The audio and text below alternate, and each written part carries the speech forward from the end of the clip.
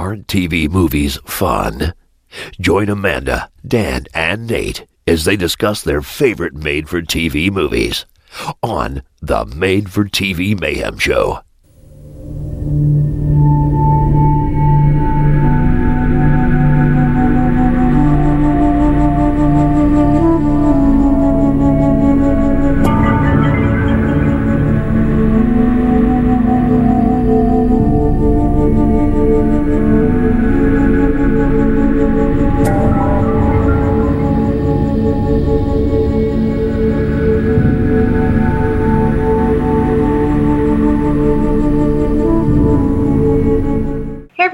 We're back with another episode of the Made for TV Mayhem Show. I'm super excited for a couple different reasons about tonight's episode. My name again is Amanda.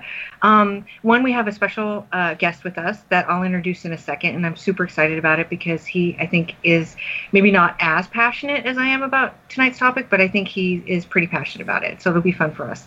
Secondly, our topic is Shannen Doherty, and I've been wanting to cover her movies for a long time. If you remember our Tori Spelling episode where we covered Co-ed Call Girl and Death of a Cheerleader, I talked about doing a Shannen episode, and I kind of drug my feet on it, partially because it was difficult for me to figure out which two TV movies I wanted to talk about, because I'd already written about my two favorites in the book, and I wanted to go somewhere different, and also just because I see shiny objects and I kind of forget what I'm doing.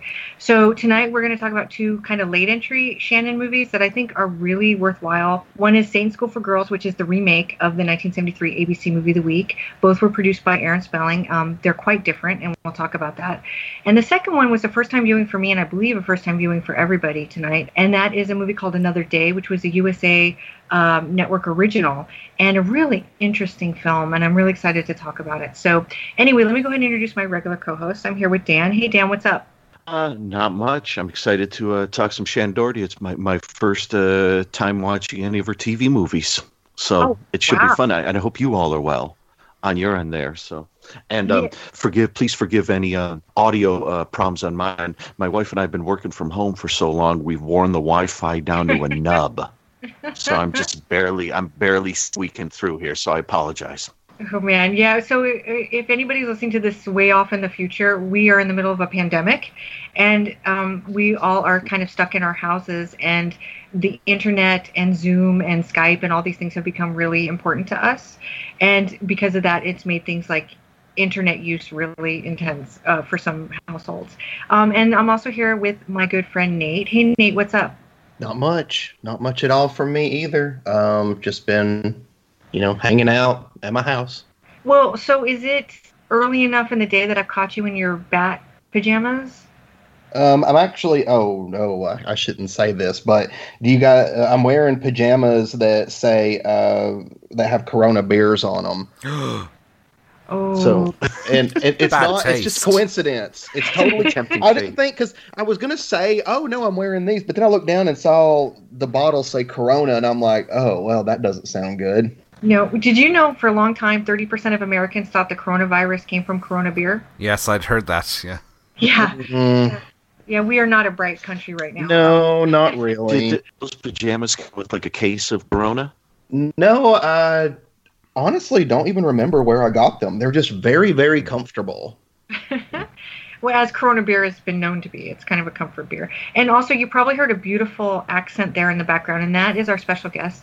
And I know I've never said your last name out loud, so it's Eric Thrillfall. Did I say that right? Thrillfall? That's pretty good. Thrillfall, yeah. Very good. Yeah. Yay, okay. And so a lot of you probably recognize his voice because I know I get a lot of listeners from The Hysteria Continues, but tell us a little bit about yourself, Eric. I'm quite fat. And that's it. I like chocolate. I'm a big fan of 90210, Beverly Hills 90210, which is why I assume I've been invited on the podcast today. But like Dan, this was my first time watching any of Shannen Doherty's TV movies. I'd never seen one before. I'd watched the Tori Spelling ones after you covered them the last time, and I thought they were brilliant. So you asked me a couple of months ago if I was interested in at some point doing a Shannen Doherty episode, so I started watching a few, and I think I've watched 1, 2, 3, 4, 5. I've watched 5 plus the 2 we're going to cover, so that's 7 in total, and I don't think there were any duds amongst them. So. Mm-hmm. Yeah, that's my understanding. I went and revisited some, and we'll talk about a couple of those, and because you saw them too. And then I watched some ones that were brand new to me, and I have to tell you, this is the best week of the pandemic yet, because it was so nice to just have it on in the background while I was working and to watch a couple sitting down. She has not made a bad movie. There's one movie she made fairly recently, and when I say recently, I mean within the last 10 years, called Encounter to Danger, I think is the name of it. And it's like an hour of movie and half an hour of her driving. And that's the only one that I'm not super into. Yet I still have a copy of it because I love all of her movies. But yes, I have you here because you are such a big 90210 fan, and I know we send each other little gifts of Dave Silver dancing and things like that. And we talk a lot about Luke Perry and stuff that's happened on the show. Color Me Bad has come up, I'm sure. Oh, I love Color Me Bad, yes.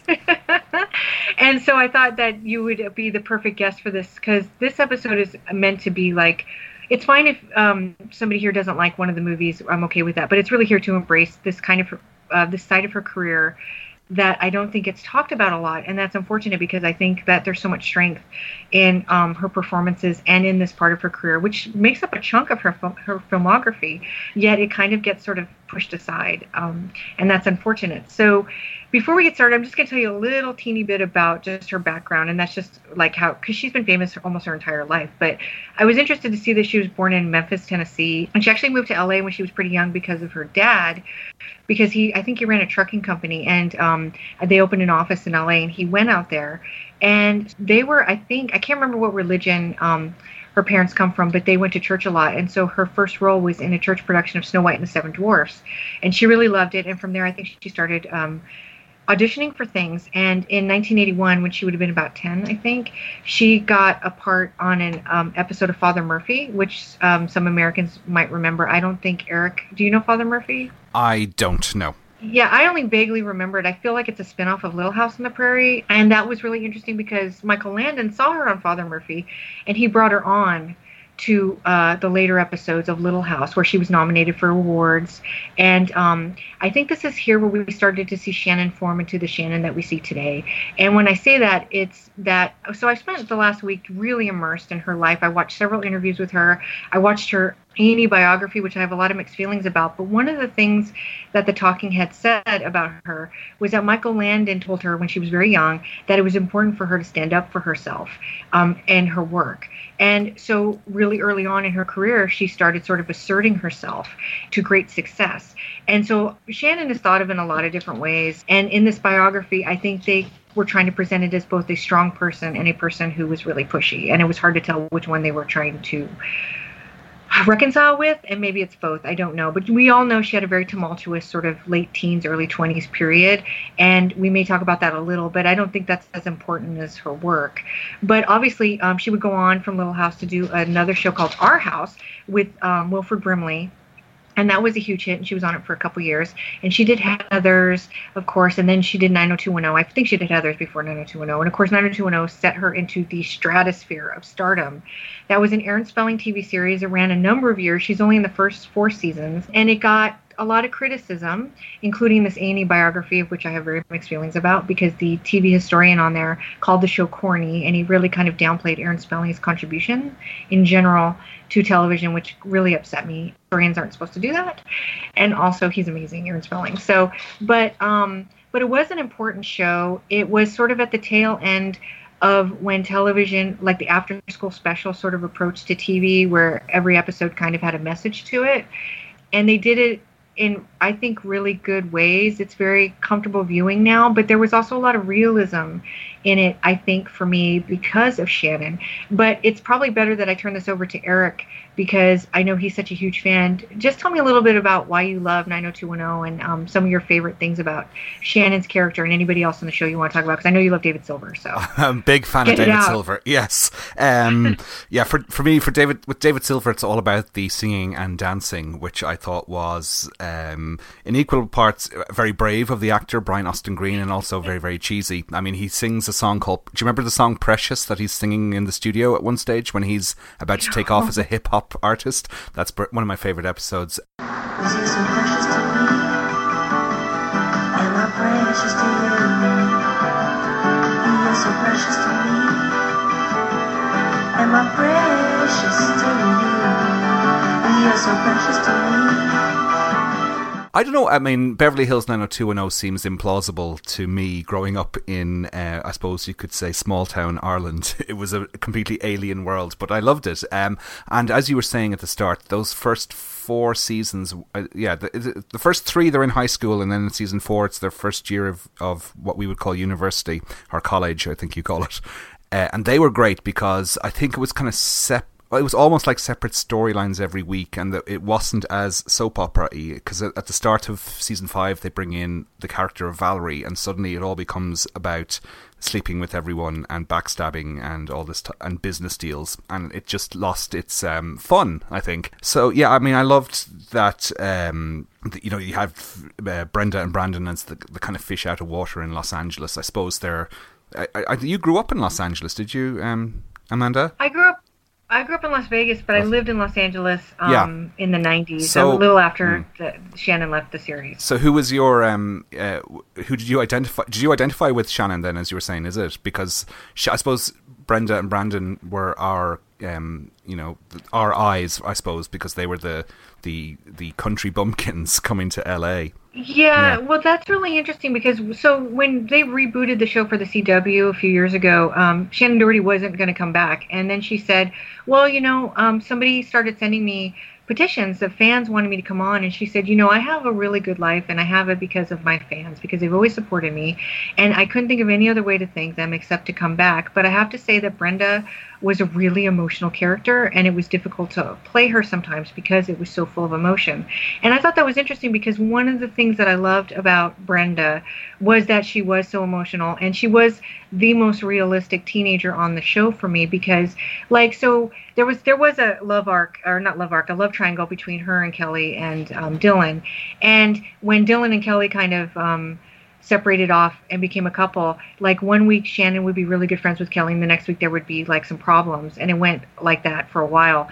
And that's very realistic because kids go back and forth on how they feel about things all the time because they're learning about life for the first time, and it is a very emotional thing. Everything you do is for the first time, and when it's the first time, it's like it's got this huge impact on you. And so the way, whether it was intentional or not, the way Brenda was portrayed and the way Shannen played it was very realistic to me. And so I always really felt connected to her. Also, when I was we're the same age, but when I was when that show was on, those first 4 seasons, people would actually tell me I looked like Shannen Doherty, and I loved it. I'm not going to lie, because she's beautiful, and I just loved being associated with her, even though at that time the tides were turning against her in the pop culture world. It was really amazing to just have any kind of association with her because I just adored her. But my favourite Shannen episodes from 90210 would possibly not have been the Dylan-y ones. I love the fact that she's the first to pick up on that something's amiss with Emily Valentine.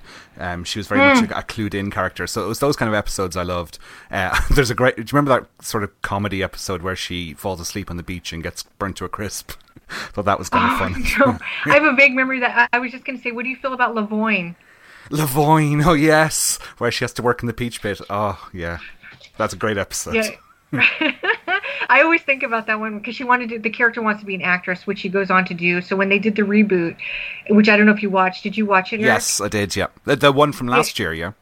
No, the original one from the CW where it was actually takeoff of the actual characters. Yeah, that's the later. one from that's the one from last year. No. No, this is the older one from like 2008. Oh you know no! About? Oh right, yeah, no, I didn't see that one. She was Brenda, not Shannen, and okay, and she came and she became like a famous actress in London or something, and she flew back in to direct the school play, and so she was in like 4 or 5 episodes of the series because of that. No, the new 90210, I guess it was called BH 90210, was sort of a meta comedy that was really brilliant that Tori Spelling put together, where Shannen totally subverts the idea we have of her into like this really amazing, and it would be too hard to go into now, but like known as being like the spoiled brat and the bad girl of the 90s, and on the show she's very zen and like sweet and like she is in real life. She's always saving animals and things like that, and they have her like in the Himalayas like meditating and stuff, and it's hilarious the way they play up her image. But that was a really brilliant sort of redux of the show, I guess. If that's, I don't know what to call it. Yeah, I mean, I was kind of iffy on the first episode, but then as it went on, I just fell in love with it. I thought it was brilliant. I thought it was a real shame that it didn't. It's not going to survive a second season. So. Yeah, I was too. I was really bummed. And so anyway, so that's where Shannen kind of took off, and then her personal life kind of came to the forefront, and her acting sort of unfortunately fell into the background. But then she went to Charmed. I mean, she's done a crap load of stuff over the years. She's consistently worked. So whatever problems we perceived that she had, whether she had them or not, she was able to get past it and eke out a really good career for herself. So just real briefly, Eric, tell me a couple of the TV movies that you watched that aren't the ones we're talking about. Okay, well, I watched the two that you reviewed in your book, Are You in the House Alone? Is that what it's called? Yeah. Yes. Plug. Still available on Amazon, yes. Yes. And ideal to read during these pandemic times to pass the time. So I watched Obsessed, which I hadn't seen before, which was awesome. It's Fatal Attraction done, I suppose, TV movie style with Shannen Doherty as Glenn Close and Greg Sumner from Knots Landing as Michael Douglas. It's great as she falls in love with this older man. She works in the marina in some capacity. I couldn't quite figure out what she does. She's in admin. So she's sort of obsessed with all these rich businessmen who have yachts in the marina, and she targets his name is William Devane, is his surname, or Devane, I'm not sure how to pronounce it. That was terrific, and the TV movies I kind of like, particularly Shannen Doherty's, is ones that you could almost see them being plot lines in 90210. I wouldn't say Brenda would be like this, but maybe like Emily Valentine or Sue Scanlon could obviously be the obsessed in the series. First, she wanted her family. Then, she stole her lover. Now, she's taking over her entire life. Don't tell me you're scared of girls. 90210 Shannen Doherty and Jennifer Blanc in a world premiere thriller. You just name the time and the place. Friends Till the End, NBC Monday. Another one I watched was Friends Till the End, which is the other one you reviewed in your book. Which I hadn't seen. Jennifer Blanc plays this. She's what you call them? The kids who are in. Oh, it's like a talent show. Yeah, I don't know what you call that. And she has a very pushy stage mom who has made her into this kind of psychotic young adult. By the time we're in the present day, and it's single white female basically. She's trying to replace Shannen Doherty's character in it by taking over as the lead vocal in their indie guitar style band, where neither of them are terribly good at singing. I don't want to focus on the negatives, but I just thought it was kind of funny that the singing was quite bad in it, although the music is good. But that was terrific. It's quite tense, and I love. As I said, it feels like it could be a 90210 episode. You could have this Jennifer Blanc character, dropped into the 90210 plot, and then over the course of maybe 5 or 6 episodes have this plot line going on, and I think that film is the one where Shannen feels most like Brenda, that I thought, because she's kind of feisty and confident, and she's trying to do good by helping the Jennifer Blanc character at the start, but then it kind of backfires on her as her psychotic nature is revealed. I thought it was brilliant and had a really satisfying ending. I was just really impressed with those two, because I watched those two first, and I thought, God, these movies are amazing. But for me, the best, it's not the best film I watched, but it had the best ending, was one called Almost Dead from 1994. Have you seen that one, anyone? Yeah, I have, but I haven't seen it since like 1998 or something. Yeah. I have it on VHS, and all I remember about it now is the broom at the end. It's a shovel. I think it's a shovel. Yeah. Oh, shovel, that's it. But you were talking about the last 10 minutes are really wackadoodle, and I don't remember them at all. Yeah, the film plays like a giallo. If you've ever seen films like Footprints on the Moon or Autopsy or Perfume of the Lady in Black, it's those kind of Italian thrillers where you're certain for the first 75 minutes that, okay, this has to have a supernatural explanation. There's no way they can logically explain what's going on in this film, where there's sort of ghostly supernatural things appear to be happening. And that's exactly what happens in Almost Dead. And then it pulls this big Scooby-Doo ending at the end. I won't ruin it for anyone, but it has a Happy Birthday to Me style denouement that I thought was utterly brilliant. Now, the build-up to it is not as entertaining as Obsessed or Friends Till the End, but just for those final 10 minutes, it's well worth watching. Now, all of these films I've watched are on YouTube, and most of them are in pretty good Nick, so they're perfectly watchable, except for maybe Freeze Frame, which was... Now, some sources are saying that's 1992, but Shannon's character in it says, "Dad, it's almost the 90s. You've got to, start getting out there and dating or something." So, I'm guessing it was probably made in '89. Yeah, she did. By '92, she had darker hair. I think her hair was like redder in this. And she looks younger. She does look a lot younger, and she plays a kind of super sleuth trying to. She's a wannabe journalist who has uncovered some kind of corrupt politician land deal. It was kind of hard to follow the plot because the sound on the print was quite muffled. But I got the gist of what was going on. It looked like it's aimed at kind of a younger audience, I'd say, than all the other stuff. I loved it. I loved it. It was like a Disney movie. It was just nothing bad's going to happen to anybody. No, exactly. Just a little adventure. Yeah. I really enjoyed it. And the other one I watched was Blindfold. Now, I watched that maybe a month ago, so I can't really remember a lot about it, except that it was super saucy. And it was kind of in the mold of Basic Instinct and all those, quote, erotic thrillers. Now, it's not that racy, to be honest, but you do get to see Shannen topless in it, which was this is 1994 or 95, I think this was. So yeah, it was quite good, and it has a big twist ending. But I suppose of the 5 I watched that I've just mentioned, it was my least favourite. My favourite one was probably Friends Till the End, followed by Obsessed and Almost Dead, and then Blindfold last, but still well worth watching. I mean, I didn't really watch a lot of TV movies growing up. Occasionally, I watched the occasional one. I mean, some of them were released theatrically over here, like what's the one with Lee Majors and the plane that goes into space? Oh, that's Starflight, the plane that couldn't land. Yes, that opened theatrically over here, and I just never knew it was a TV movie until about 20 years later. But like these Shannen Doherty ones, I never watched at the time, and I regret it now because they're so enjoyable. I'm notorious for picking up my iPhone during a movie if my interest lulls even for a split second and I start playing a game or something. But with these ones, I was just glued to the screen and was really entertained. So that's a recommendation. Yeah, I'm so glad. Yeah, I watched Obsessed and Friends Till the End again, and I watched Freeze Frame.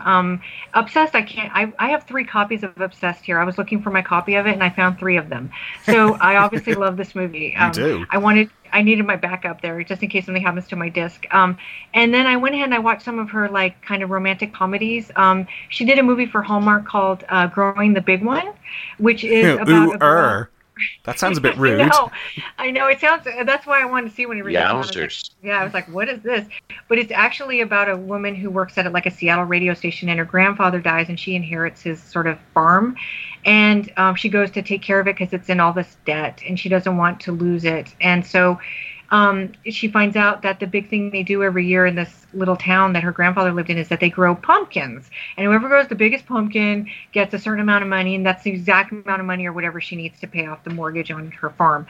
So this guy comes to help her grow the big one, and they end up falling in love. And it's really sweet, and it's fun, and she's adorable in it. And she did another kind of cute movie called Christmas Caper, which is a movie where she's a cat burglar, and her partner kind of like sends her up the river, and she gets not caught. She almost gets caught, but she gets identified.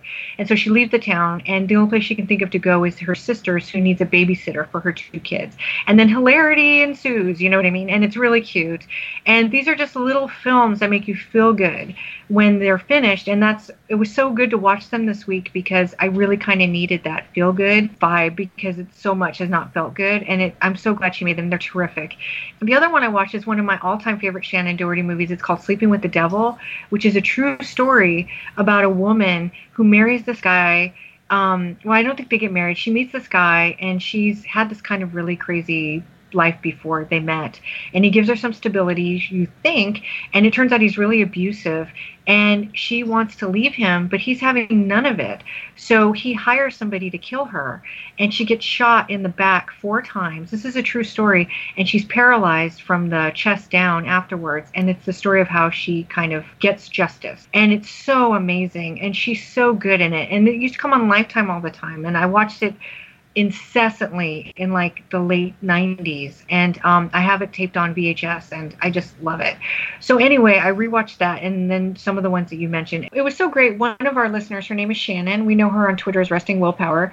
She actually reached out to somebody who knew Shannen Doherty and asked him to speak a little bit about her. So his name is James Colin Bressak. He worked with Shannen as a director and a producer, and he told this story for us to share. So filming Blood Lake with Shannen Doherty was a blast for me.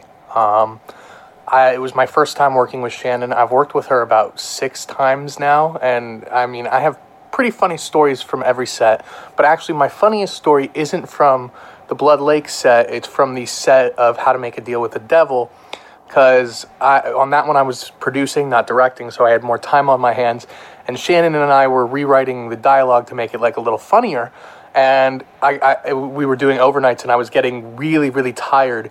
And Shannen kept she had like this outfit with feathers on it. She kept taking a feather and like poking it in my nose when I would start to fall asleep, and I'd go like this. And it was just hilarious. Her and I have been really good friends ever since Blood Lake, and she's super easy to work with and the biggest sweetheart. And she's like a little jokester. I love Shannen. She's amazing. I don't remember her in Blood Lake. Yeah, that's a different Blood Lake. Oh, sorry, silly me. It is. Yeah, well, not the little Tony. Yeah. Yeah. Oh, she had been little Tony though. She would have been amazing. She could have done it. But I love that because one of the things we've been talking about is how she had kind of this tumultuous history with some of her productions. But I mean, obviously people have really enjoyed working with her too, and I really love that this person took the time out to tell us a little bit about how much fun she was to hang out with on the set and stuff. Now, I have not seen any of her sci-fi stuff. Have you guys? I guess you haven't seen too much. You both all had said, or sorry, 3 of you had said you hadn't really seen any of her other movies, but she has done stuff for the Sci-Fi Channel. All right, I haven't seen them. Yeah, quite a bit, and I haven't unfortunately seen any of it, but I'm going to dip into it now that I have a little teaser as to what we can expect. So thank you, James, for sharing that moment with us. I really appreciate it. She's very specific about her scripts, which I love, and I kind of hope we all love these next 2 films. So we should get into them because I know Dan and Nate want to chime in, and I don't want to take up all the conversation. So Dan, do you want to start with Satan's School for Girls? Monday, to uncover the truth about her sister's murder, It's just another suicide to them. she goes back to school. We're happy you're here. What she discovers there She's the one. is more terrifying than anything she ever imagined. They're tied to the dark side. Shannen Doherty, Kate Jackson, Satan's School for Girls, ABC Monday, 8/7 Central. I'm going to do this very briefly so we can get back to our chat. Satan's School for Girls takes place at the Fallbridge College for Girls, where a young woman named Jenny Hammersmith has recently apparently committed suicide. The last anyone saw of her, she was being chased off campus by a goth girl. And, the goth girl's trying to help her, by the way.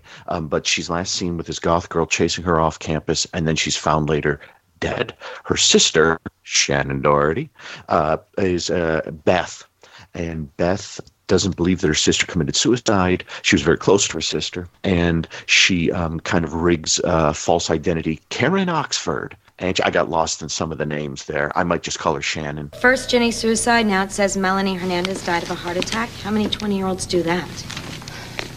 Did you tell the cops about this? Yeah, they don't care. You should have seen her at the funeral. She didn't want anybody from Fallbridge College to know that she was there, and she was really freaked out about this group called the Five. Who are they? I don't know, but I'm going to find out. Did you get the IDs? Yeah.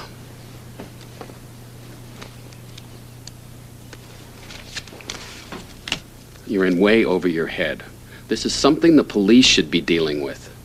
I told you they don't care. They closed Jenny's file. It's just another suicide to them. Beth, I know what you must be going through. Reuben, listen. Jenny flew here all the way from Boston. She said that something was going on at Fallbridge that she needed to tell me in person. Now, why would she kill herself before we even talked? I owe it to her. You owe it to her to go on with your life. That's what she would want. She would want me to find out the truth. Thanks for the IDs. Karen enrolls in the Fallbridge College for Girls, meets the dean, played by Kate Jackson, and meets, she has a very nice roommate who has a name. I've forgotten what the name was. She meets some other people on the floor in the dorm. One of them is named Paige. They're all very nice to her. She's hanging out, and she's kind of making all the friends and trying to investigate what happened with her sister. Along the way, she meets a kind of sleazy professor who is having an affair with one of the students. She meets a hunky guy who works part-time in admissions, and she tries to sort of ingratiate herself. Well, she tries to meet the sort of goth community, but surprise, they're not very nice. And so she's trying to do this investigation, and she keeps coming across references to the Five. And no one will quite tell her what the Five is. Eventually, she sort of learns that the Five are this almost mythical group of 5 students who on this campus who basically make a pact with Satan and have all sorts of powers like shape-shifting, teleporting, a little bilocating here and there, and they become very powerful women in the world because they've more or less sold themselves to Satan. The more she investigates, the more strange things happen, the more people begin to die, and the more, well, you know what, I'll just kind of say, ask the questions, does the Five really exist? Will Beth/Karen find out who the Five are? And precisely, who are the Five? Are they those goth girls? Will there be a twist? And are the Five after Beth for some reason? And did it have something to do with her sister? I'll leave it at that. That's a pretty good summation of the film, Dan. Thank you. So I think, am I the only one who's seen this movie more than once? Have any of you ever seen it before? I hadn't seen it before, No. but I did watch it twice in the last 2 weeks or so. Ooh, okay. So why don't we go around and just get a general consensus of what you thought of the film, and then we'll start to talk about the ins and outs of it. So I love it. I've seen it several times. I watched it not when it originally aired, but pretty soon after. I think it started on ABC. It aired on ABC. I think it went over to ABC Family, maybe, or one of those basic cable channels afterwards, and I caught it there, I'm pretty sure. And I really enjoyed it, but I'll tell you, I remembered it. I don't know if anybody here saw the remake of The Initiation of Sarah, but that's a very tongue-in-cheek remake, and because it's been so long since I'd seen Saint School for Girls, I remembered it being campier, which it's not. It's very straightforward, which I really appreciated upon this viewing. I kept waiting for the camp to hit, and I was like, this is very kind of played very straight, and I'm really into it. So I really enjoyed it this go round. Dan, what did you think of it? I thought it was pretty good. I haven't seen the original in ages, but and I didn't get a chance to watch it again for this. But I remember enjoying the original more. I thought this remake. I'm not a huge remake guy. I love rip-offs, but I'm not a big fan of remakes. And I thought this was okay. I enjoyed watching it. I did watch it a second time just for extra notes and stuff. To me it's a little of that, like around that time period I found horror a little bland. Yeah. And it's a little bland to me. There are moments in it like and I won't say what it has, but sort of like the climax of the film I thought would be this big grand thing, and it's a little underplayed isn't quite the word, but it's just a little underdone, I guess. And it never quite takes off for me, but there's certainly some good moments. I think Shannen Doherty's very good in it. Everyone else is fine in it. But it's not one I'd highly recommend. But if you like Saint School for Girls and you like this kind of genre, it's a good entry in the satanic evil gals on a campus kind of movie. I'm glad that you said something in there, and I can't remember exactly what the words were, but it reminds me of something Eric said recently on, maybe it was the top 3 top 3 horror movies of 1986 or something, one of your Patreon episodes where you do the top 3s.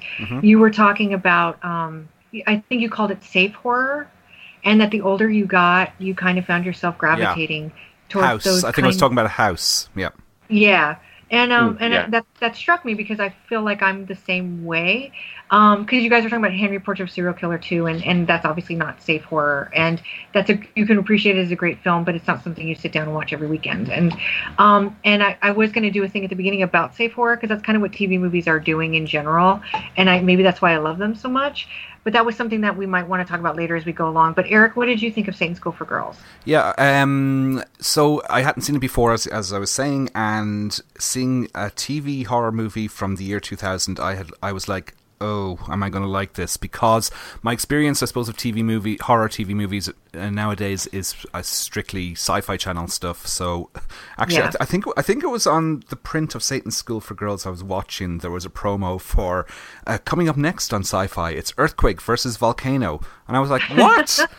Does that really exist? I mean, I may be getting that wrong, but I think that's what it said. So I was kind of expecting something that had no plot and had really dodgy CGI and, you know, had no substance to it. So I was really surprised at how much I enjoyed the film. And it's not that far off from being almost a theatrical release to me. It doesn't feel cheap. Is probably what the way is what I was expecting. Now I have seen the original as well, and I wasn't a huge fan of the original. I found it maybe a bit bland, I suppose. I don't want to break your heart there, no, that's Amanda. Okay. It's okay. But I preferred this version. I mean, it's not quite Suspiria, which it's I think Suspiria must have riffed a little on the original Satan's School for Girls, surely. But I did like this. I thought the CGI was quite accomplished, considering that it was still in its infancy, I suppose. It started emerging maybe mid-90s, and this is 2000. It opens with that scene where the crow or the raven dissolves into a cloud of smoke and then reappears as kind of this ghostly figure. I thought that was quite well done, and it was quite eerie as well, which because sometimes I find with horror, made for TV horror, is that because it's so safe it becomes a little bland. So for me, like, my favourite made for TV movies are kind of like after school specials done for maybe an older audience. Like, I love things like Sarah T and Cocaine, One Man's Obsession, and things like Obsessed and that. But this one, I was super impressed with a lot of it. I found it really entertaining, really engrossing, and I as I said, I went into it thinking it was going to be quite mundane and like a sci-fi movie. I mean, I don't know, do you like those sci-fi movies, Amanda? Like, Giant Shark versus Octopus and all that type of stuff? I don't. Yeah. I don't. I think because and I don't really know because I don't know enough about the films. I'm sorry. So I have rats. I know people can hear them wrestling right now, so I apologize. But the and I mean rats I own, not just rats wrestling in my house, but actual pet rats. In the walls. Yeah, but like the Sharknado movies and things like that. I've never seen one, so I'm just basing this off my own personal preference and taste. But I don't like movies that try to set out to be bad movies. Because that's just ridiculous. Yeah. And I hate that phrase so bad it's good. If you enjoy it, then it's good. But I feel like movies like Sharknado are like, let's be bad, let's make a crappy movie and everybody will love it. And a lot of people do like that kind of stuff. But like it kind of bothers me, and it lacks heart. And so I have seen some sci-fi movies that I have liked. There's one with Thomas Calabro called They Nest, which is on Amazon. I'm pretty sure that's a sci-fi original from like 2000, and it's really good. And there was one called Sabretooth that's kind of forgettable, but at the time when you're sitting and watching it, it's pretty enjoyable. Then that has dodgy CGI, but it's fun enough. And so I don't hate them all. And actually, the first original sci-fi movie came out in 1992 and starred Kate Jackson, who's in this, and Robbie Benson. And I've never seen that, but that actually looks really good. So I'm not against sci-fi originals, but it's not my preference. Yeah, same with me. And I think you said like the strength of this film is that it's played kind of straight. They're not going for a deliberately campy tone, and that helps it. And I never watched like Buffy or Charmed or Angel or any of those, but I get the impression that this is kind of along the lines of an episode of one of those shows. It has high production values. It has a decent script. It's got the wonderful Shannen Doherty in it, of course, or Doherty. I think you say over there. Over here in Ireland, we would call her Doherty. Yeah, I was really impressed with it because I went in thinking, oh, it's from the 2000s, and I'm just so retro that I like all things kind of 80s or 90s at this stage. Yeah. But no, I was taken aback by how good it was. Yeah. Yeah, I was too. Nate, this is the first time viewing for you too, so tell me what you thought.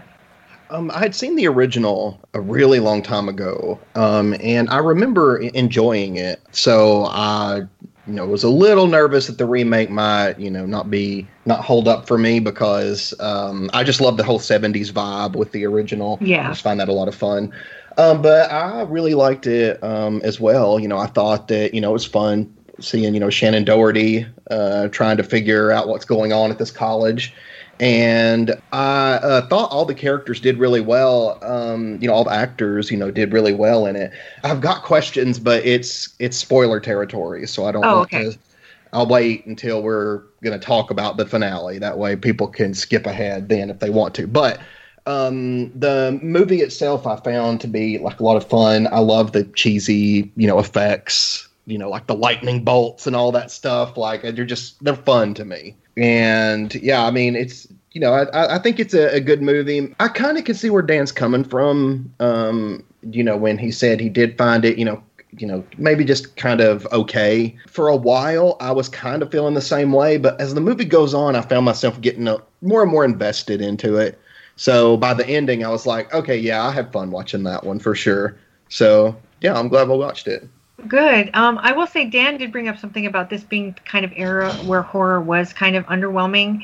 Maybe not so much 2000 because Scream had come out in 96 and that kind of changed the face of horror and a lot of really fun stuff came out. But before that, and now this is not a diss because I love Wishmaster, but Wishmaster was one of the last of the theatricals before Scream.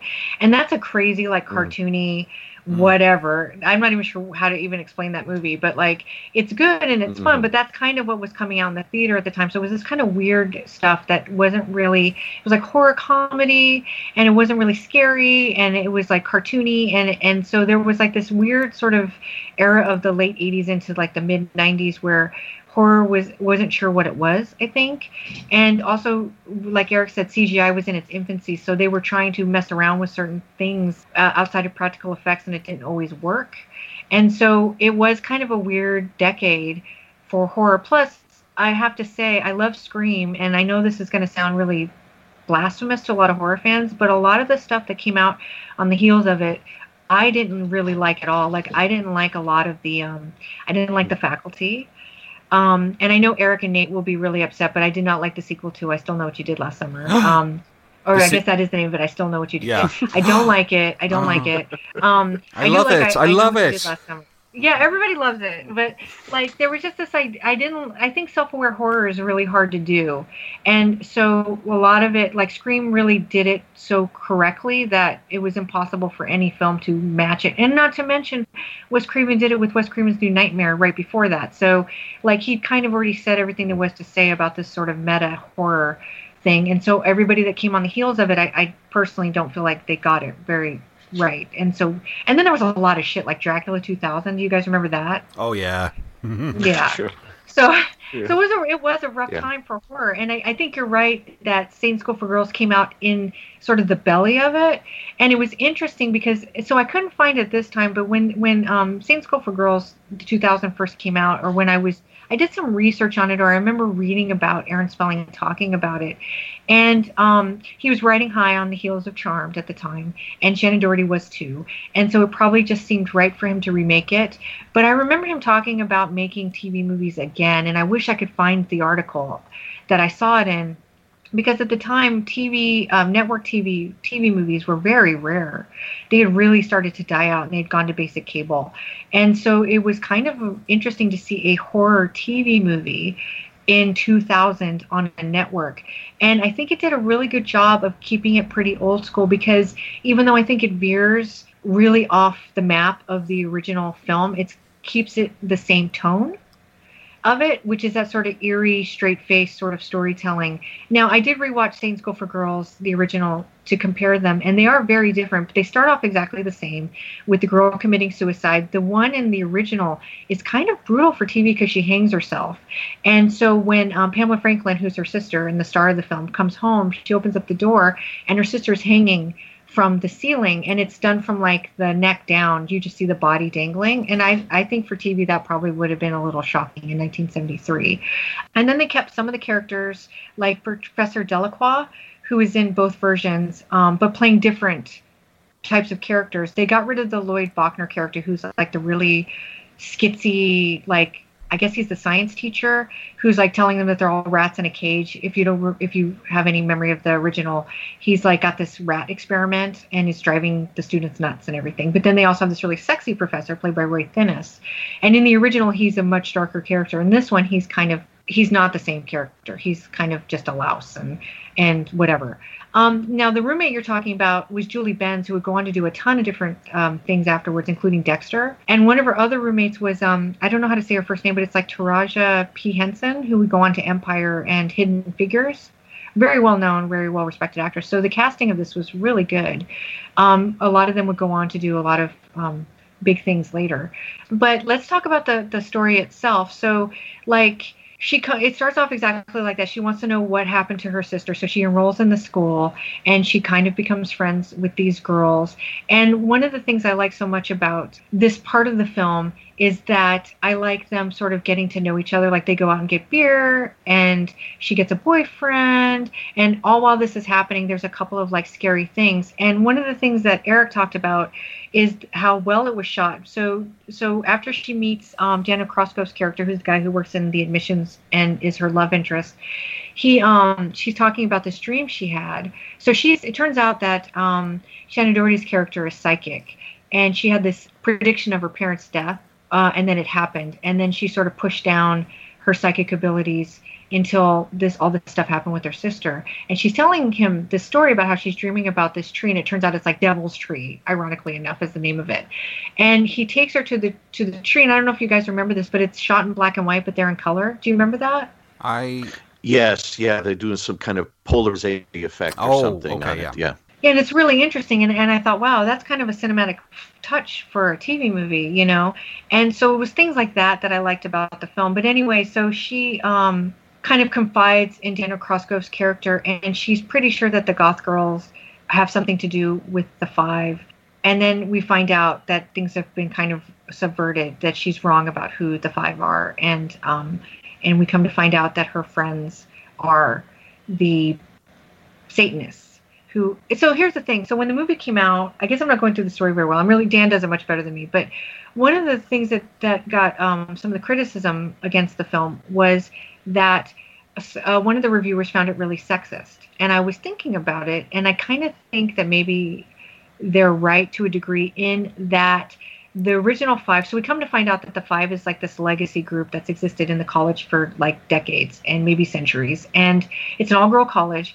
And these 5 women, I guess the original 5, I can't remember where they came from, but they were from decades before the film takes place, had all risen to these high-ranking positions of power throughout the world doing different things. I guess when you think about the core of it, the film might be saying that a successful woman can only be successful if, like, she's a Satanist. You know what I mean? Like, she has to have a deal with the devil if she's going to find herself in any kind of respectable position outside of the home. And I think that's what the reviewer was picking at. And I think maybe that's there.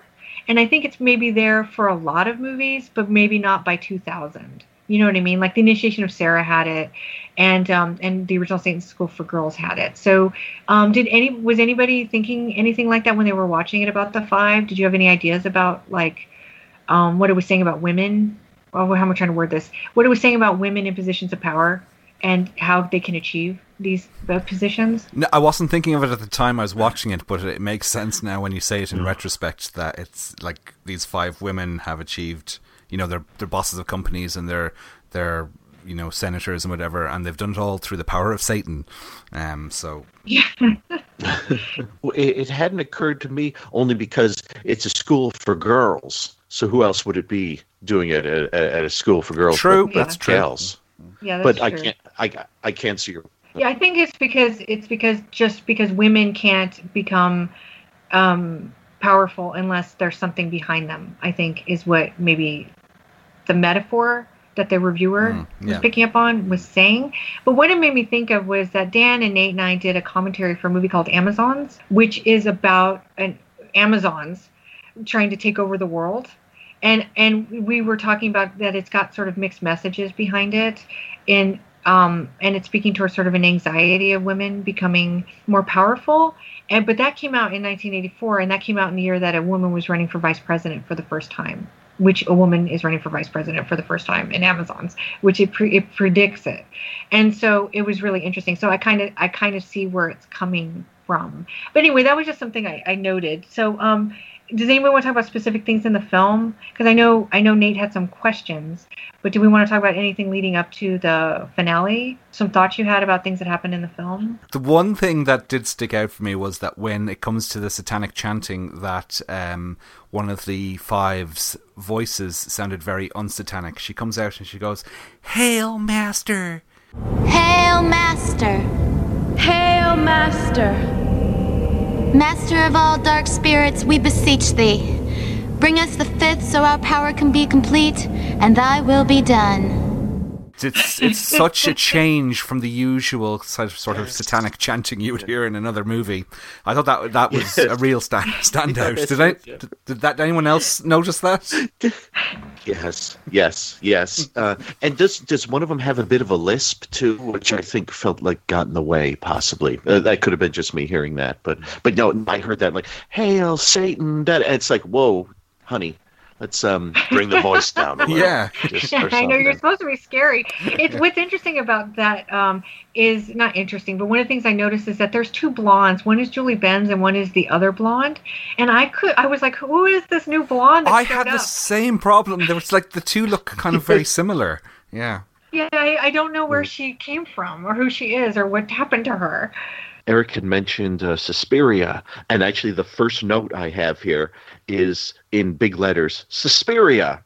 Although the fourth note I have is grab ass, and I'm not sure what that refers to. I may have been thinking of something else. Okay. But the first note I have is Suspiria, and right at the beginning, not only do you get a moment where there's a gal running out of an all-girls school in terror as someone is trying to stop her, but you get this is Suspiria. It's probably more Tenebrae-esque, but like the opening shot of the movie is like a camera slowly tracking up a tree and seeing like the pentagram and then going higher and swooping up over the branches and then kind of tilting over to the right where you see the pentagram on the ground. It's the devil's tree, but it's a very sort of elaborate Argento-esque up in the air, even to the point where there's a point where like the camera kind of shifts a little to get around a branch, and just for a slight second it wobbles, which isn't bad. But you're like, oh, that's cool. I like that. So it's kind of a neat, very Argento-esque moment for me. You know, that's so funny. I didn't pick up on Suspiria at all, and now I want to rewatch it and kind of keep that in mind, because I guess I was thinking of Charmed, and The Craft was a really big movie that had come out just a couple years earlier. Yeah, and it was really feeding on those. So those were in my mind, and not Suspiria at all. And now it's really interesting that you bring that up.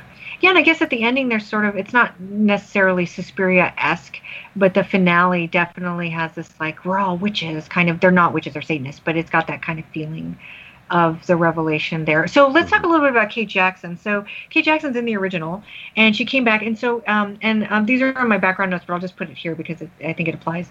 So they did sort of a junket where they had Aaron Spelling, Shannen Doherty, and Kate Jackson all kind of talking about making this movie. It was just one junket that ended up in all the newspapers, and Kate Jackson hates the title Satan's School for Girls, and so when she would talk about the movie, she would refer to it as The School. and that's it. And I thought, that's great. I kind of wish it was called The School, because Satan's School for Girls kind of gives it away, right? So like The School is much eerier, but she hated the title. She didn't mind. She had a pretty good working relationship with Aaron Spelling, so she was like, both her and Shannen Doherty were basically like, if Aaron Spelling calls you and tells you he wants you in something, you just show up the day he tells you to show up, and you do it. And I think they both really liked him. Now I think Shannen Doherty and Aaron Spelling had a tumultuous relationship because it seemed like she was coming and going from all of his shows, but he liked her enough that he kept putting her in things over and over again. And Kate Jackson herself was known on the set of Charlie's Angels for also being a little bit of I don't want to say what's the word I want to use. She locked horns with Cheryl Ladd. They did not get along at all. She got along with the first two Angels, but when Farrah left and Cheryl Ladd came in, they did not get along. And it's interesting because they're in Satan's School for Girls together, so they already met at this point. And then she left the show partially, I believe, because she had been offered Kramer versus Kramer and had to turn it down because of her contract with Charlie's Angels. And she got really sort of disillusioned, I think, with things at the end.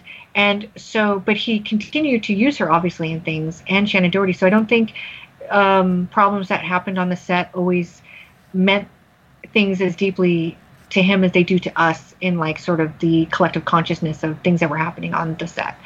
But anyway, so she shows up in this. She looks great. It's kind of a thankless role because she only shows up like 2 or 3 times, and I think it's kind of obvious. Is she playing the same?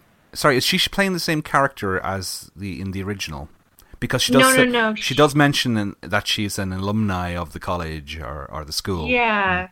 Yeah, she that's interesting. Yeah, I never thought about that. She's one of the students in the original, and Joan Van Fleet maybe is the headmistress in the original, and so so she's just a student. Her and Cheryl Ladd are part of the group, I think. And so I never thought of her being attached to it in that way. But yeah, she becomes headmistress of the new school, and she just shows up like 3 or 4 times. But like that scene where she's at the admissions office and Shannen drops the file with the goth girls, I think it's the goth girl or her sister's file, and all the stuff falls out, and then Keith Jackson makes this face like, what?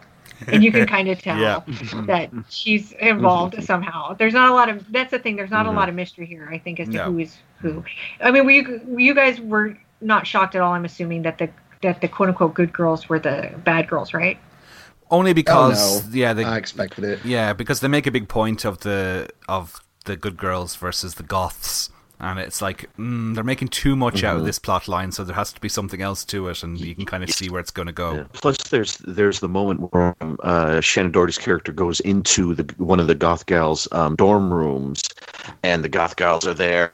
They've got their hair, which isn't quite black. One of them, it looks more like a dark red, and they've got like the white faces, look like they put a lot of powder on their faces or something like that. And as they're standing there being super goth, there's a woman in the middle of the room, Shannen Doherty, in a black dress with jet black hair and actual pale skin, who looks more goth than they ever could. So it's like, I think there's something going on there. I think these are faux goths, and you're barking up the wrong tree, as it were. Who are you? My name's Karen. What the hell are you doing in here? I came to see you to talk. About what? I heard that you used to be roommates with the girl who committed suicide. And someone I was close with recently killed herself, so I guess I can relate. No, you can't. Get out. And if I ever catch you in here again, I'm gonna call the cops. I'm sorry, I should have asked your permission before I came Yeah, in. you're damn right. Wait a second. You look familiar. How do I know you? I don't know. Where are you from? Portland. I just transferred here. Have you ever been to Portland? No, but I know I've seen you before. Maybe. Look, I'm really sorry that I came in here, and like I said, I'd love to talk to you sometime. Don't hold your breath.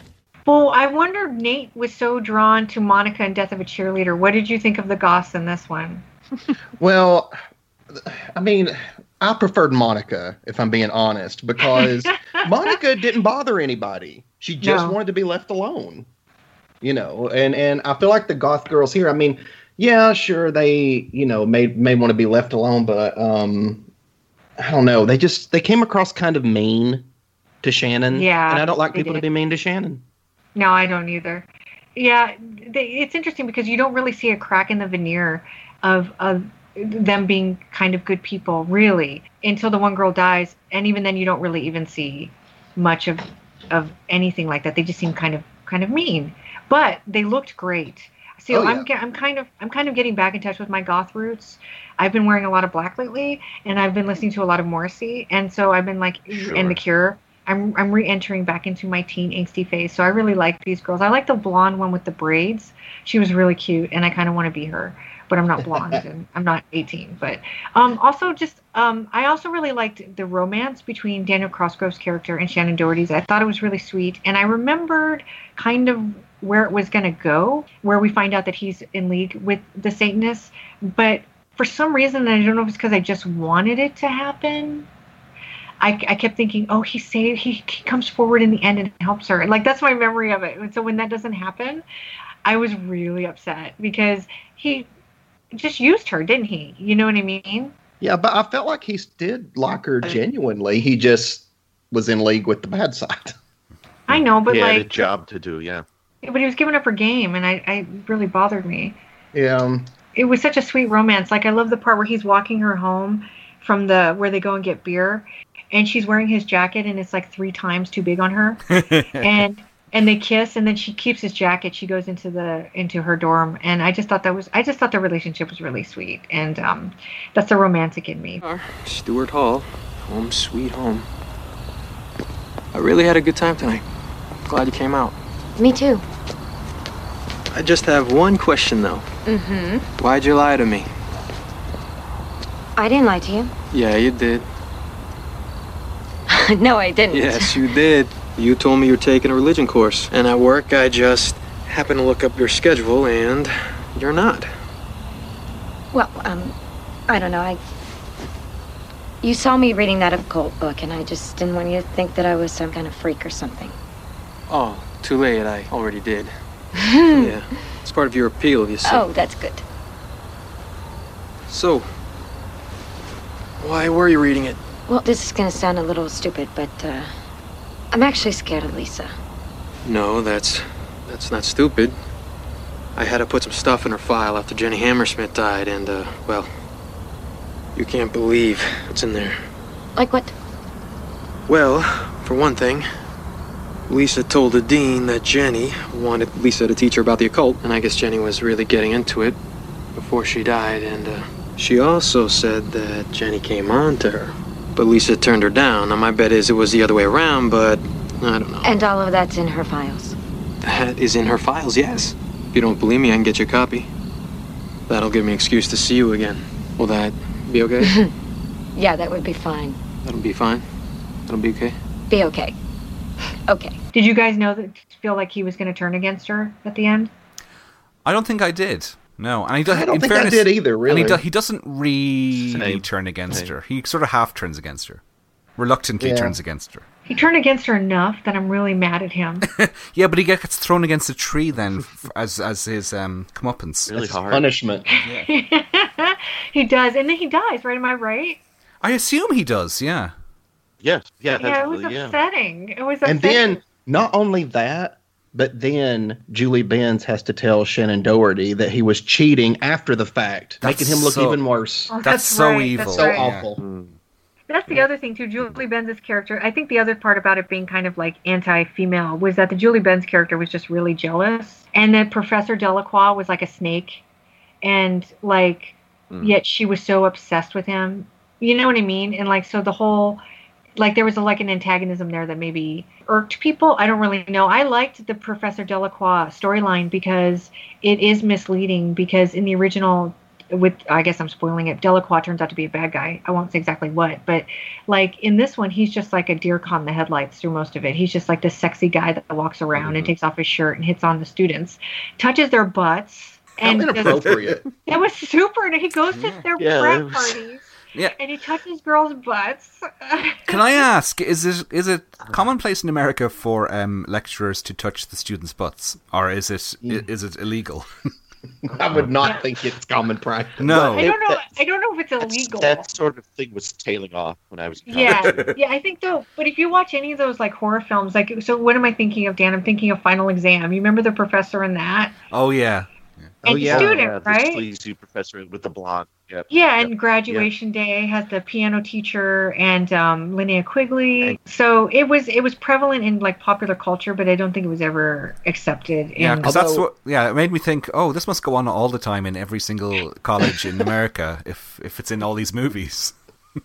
Although Graduation must Day, be she allowed. wasn't necessarily attracted to that teacher. Oh no! But she like wanted a good grade. Yeah. Yeah, but it's like this idea that you could do that. Yeah. And also when He Knows You're Alone, right? The professor and the really slutty character are having an affair, so she can get an A, right?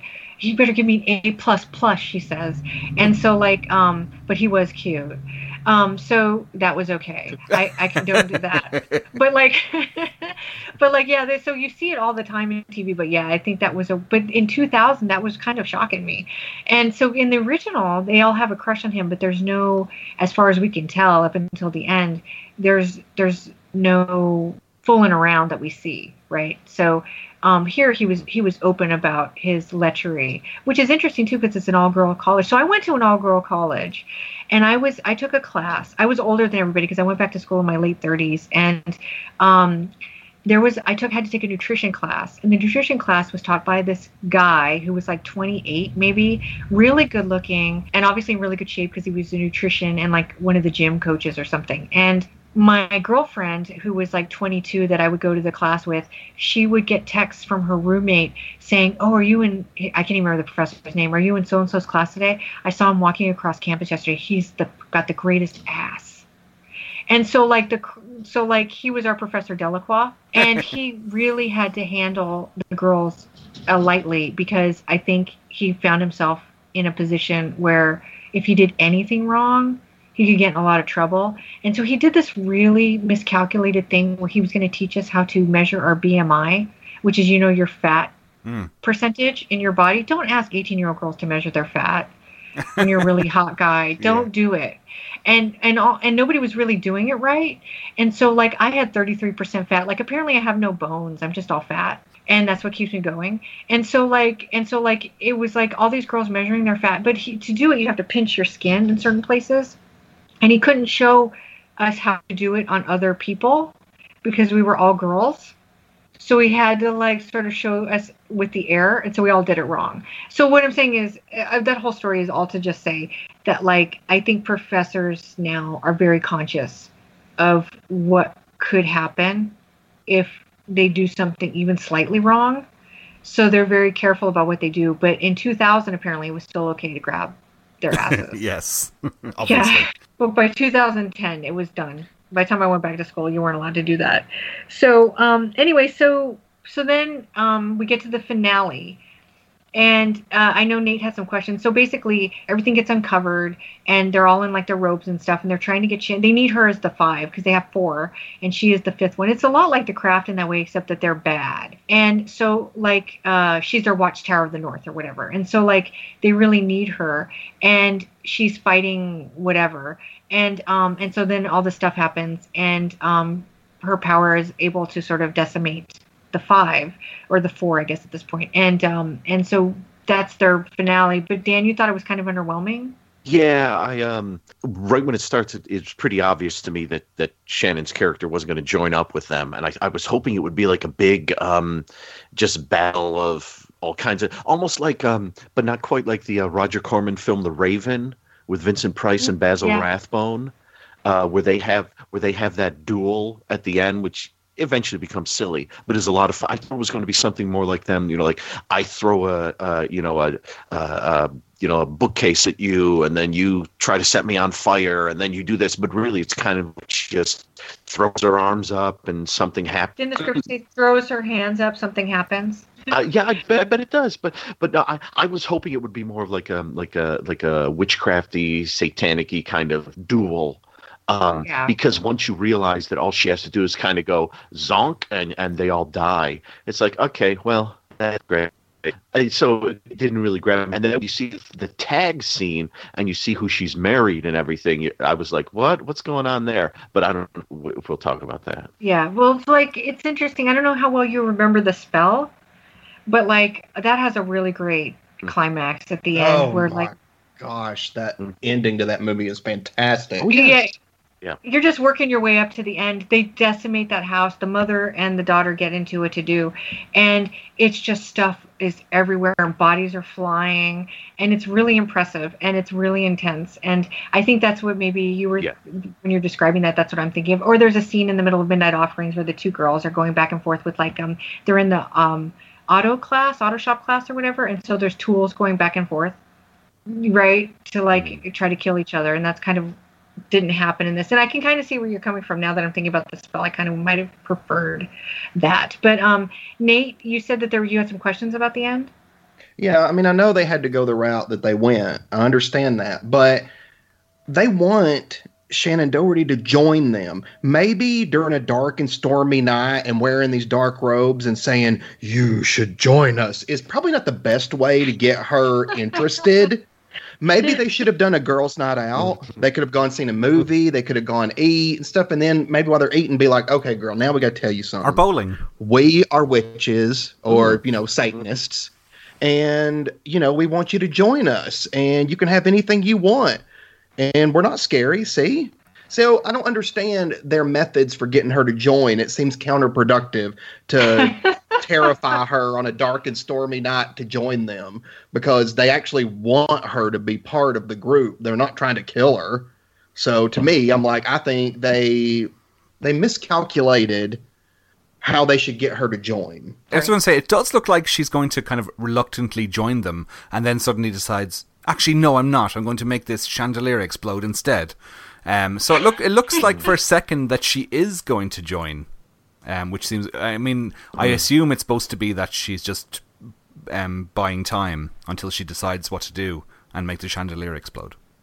Yeah, I kind of think that, but then when you said it, I was thinking too, also all of the, well, I guess it's more in the original because I'm getting them mixed up now.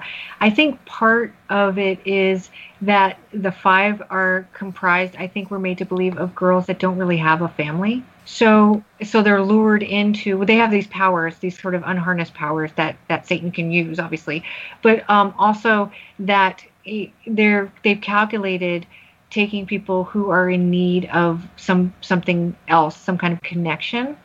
And so when the way you worded it, I mean, that's kind of what I was thinking when I was watching it, but I think you're right. I think she's just buying time. But then I have to like fucking pull up all the subtext out of it. Well, she also needs a family, guys. Yeah, but they've been telling her that since the beginning, like her parents' death and everything, her sister's death basically was all led up to get her to that college. Like That's right. They say like they've basically been orchestrating this for years to get her there, which to me seems insane. It might be. That's right, because I forgot they have that part where they have her in that whatever that is it a church or something, and they bring up the images of her sister and her parents, like as ghosts or something that come to her, and it kind of confuses her for a second. So yeah, maybe that is there. Yeah. That's right. I forgot that they had said that like she was born with the power or whatever, so that they were sort of like basically murdering her parents and her sister to get her to show up. That's mean, guys. That's really mean. Yeah. It's very convoluted. Because they're not just offer her some like a free Twix or a big poster of Jason Priestley. That should entice her to come to the college. There's easier ways. Yeah, I think a chunky Kit Kat might have done it for you, Eric. It would. But she needed something more substantial. Okay. Did you ever see the Unauthorized Story of Beverly Hills 90210? That movie. No. So there is I'm just looking at it here on IMDb. I saw it a few years back, and an actress called Samantha Monroe plays Shannen Doherty. It's basically a gossipy, tabloidy type look at what was going on behind the scenes of 90210. It's kind of hilarious, but it's very difficult to know if any of it is true. So they did a Saved by the Bell version of that as well. Yeah, they have. There's a series of them, I think. I remember seeing that. Yeah, I kind of want to see it because I'd be curious to see what they have said over the years and what really happened. But it's hard to know. So like on the A&E biography, they interviewed a director who directed a bunch of 90210s, and he got along with Shannen really well, and he loved her. He thought she was this really tremendous actress, and he really liked working with her. But at the beginning, they didn't get along, and he said something to the effect of, Shannen, just tell me if I'm doing something that annoys you, and I will stop. And she said, well, you're annoying me right now. And he said, okay, I'll stop. And she started laughing, and they became really good friends after that. So I don't know if she just had a way about her, and you just had to sort of hit the right buttons, And but some people, she got along really well with certain people, obviously, and some people she just didn't, And I guess that could be said of anybody in this world. So it's just she did it in front of millions of people, I think. But and so to sort of branch off from that, and then we'll go into another day. One of the things about Shannon's film roles, not counting Obsessed, I kind of feel like after 90210, she was very conscious about the kind of characters she was going to play. So Obsessed really feeds into this image of how we saw Shannen Doherty as the person, like kind of unhinged. She was being portrayed in the media that way. And Obsessed really is almost like a really exaggerated mirror of that. But all of her other films, she was very specific to choose these very kind of calm together characters. And we see that here in Satan's School for Girls, and where she plays a pretty together person who is able to sort of absorb information without overreacting. to it, and also stand up for herself and do all these kind of really cool, independent, strong things without seeming like a live wire. And I think that she specifically chose those parts. That's my own personal interpretation of her career in television film after that. Anyway, does anybody want to add anything to Saints Go for Girls? And I'll do the back stuff. I think maybe I just have two quick things. Okay. I do like I'd love to know what sort of Satan this is, because in that opening sequence in the graveyard, the gal who talks to Shannen and then immediately gets killed. Yeah. When the crow swoops down towards her car, it swoops right over an enormous crucifix, Jesus hanging there. And I thought, you think Satan would have a little trouble sort of getting that close to it? You know, going through the graveyard is one thing, but like flying right over the top of an enormous cross, you'd think that would be troublesome. And two, I know that soon after 2000, in like 2001 and a few years after that is when Americans, we all went crazy. Well, I didn't. Went crazy buying enormous SUVs. But before that, folks kind of drove regular cars and things. I am wondering, and I am sort of thinking of Friday the 13th a bit, but I'm wondering, is there any subtext in her character driving a Jeep at that time period? Ooh, that's a question I can't answer. I know nothing about cars. Yeah. Do you guys I don't have know. any thoughts? Nathan? Okay. I know what a Jeep looks like. Yeah. Well, I've just thrown that out there. If anyone listening.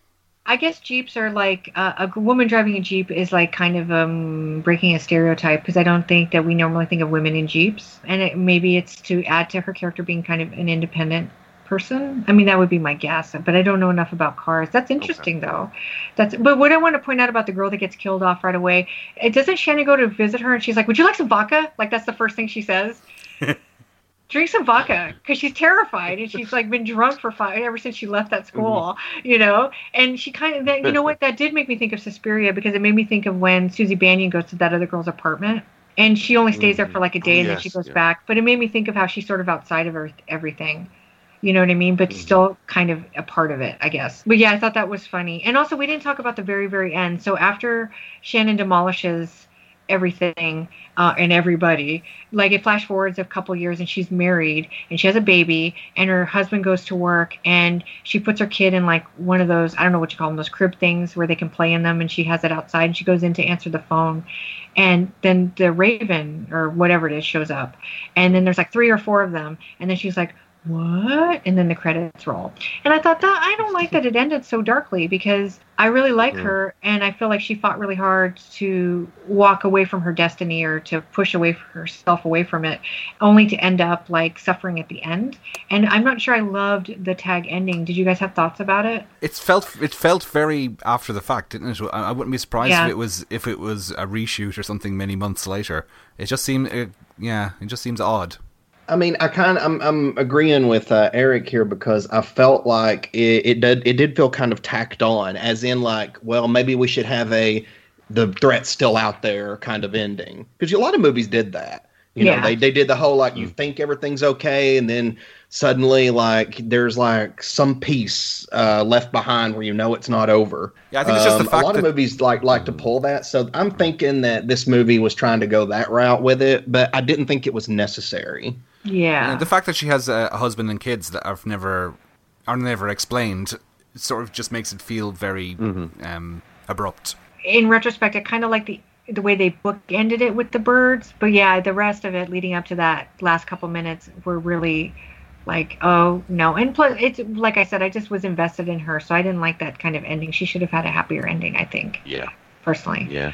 I thought it was kind of a cheap ending myself, sort of like one of those things, like a Happy Hell Night ending, where like the good guys go through so much stuff to stop the bad guy, and then right at the end, all that stuff you did, it didn't work. You know, it's like, no, it should have worked. Leave it. Just leave it. You know, so I wasn't so thrilled. There are movies I want to talk about that do that, but I'm afraid I'm going to spoil them. But there are some movies I hate when Eden Lake. Oh gosh, I can't even discuss that without being angry. Yeah. You know, it's funny that you mentioned Happy Hell Night, because I watch Happy Hell Night 3 times a year because the boys in it are so cute. But I watched it twice in the last 2 weeks, and I actually watched it twice. Like I watched it and then I watched it the next night because I love that movie. But I think you're right about the end, the very, very end. no, whatever. And you're like, come on, guys, that shouldn't have happened. I think it works in Killer Party, which I just rewatched as well.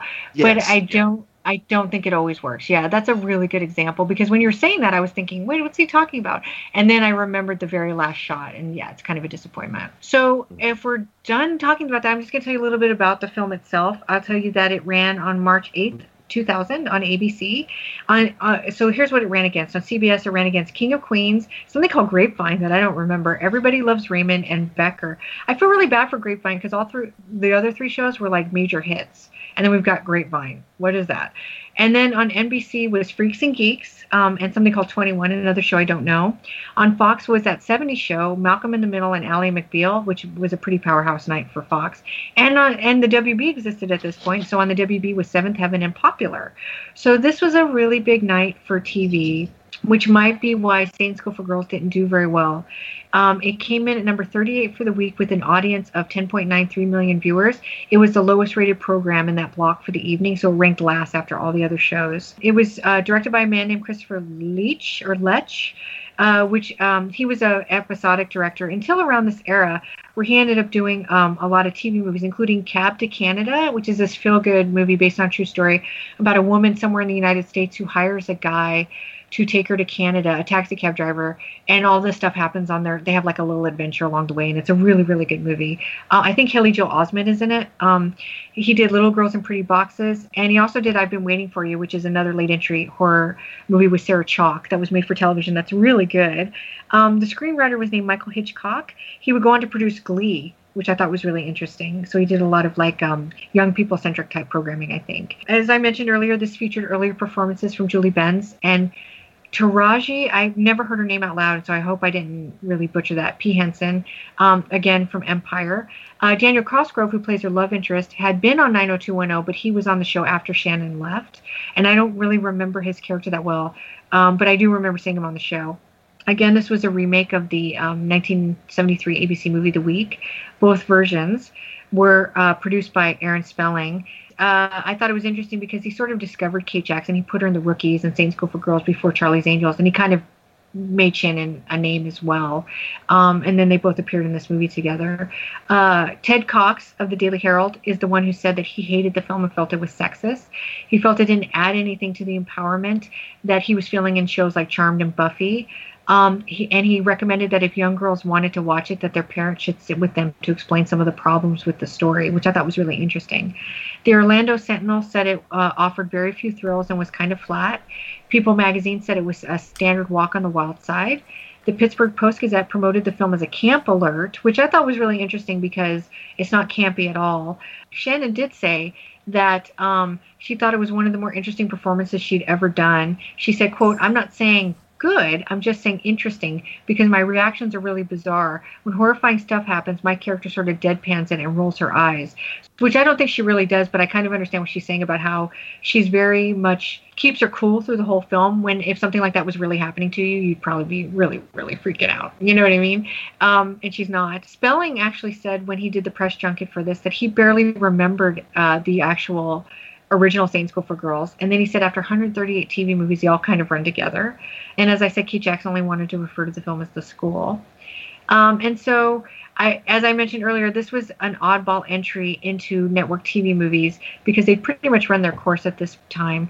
So at the time that this had premiered, the other networks were actually still showing movies, but they were just reruns of theatricals.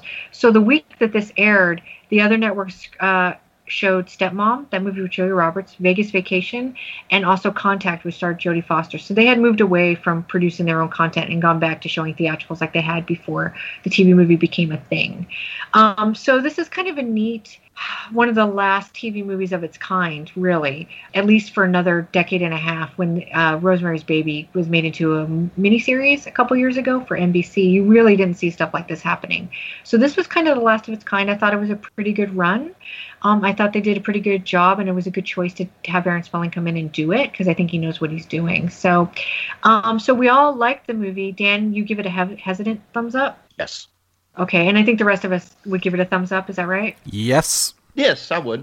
Good. Okay, so check it out if you guys have a chance. And let's move on to Another Day.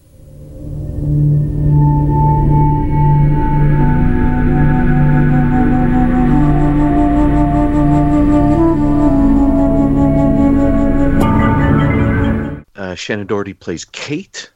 She lives with a guy named Paul, her boyfriend. They live, I think they live somewhere, I think it's somewhere in Illinois, because they mentioned Chicago a couple times, although I could be horribly wrong on that. And they live in a beautiful house in the woods near Raging River. Kate's best friend is a gentleman named David, and Kate works at a local factory, and she doesn't like the job. She's saving up to go to medical school.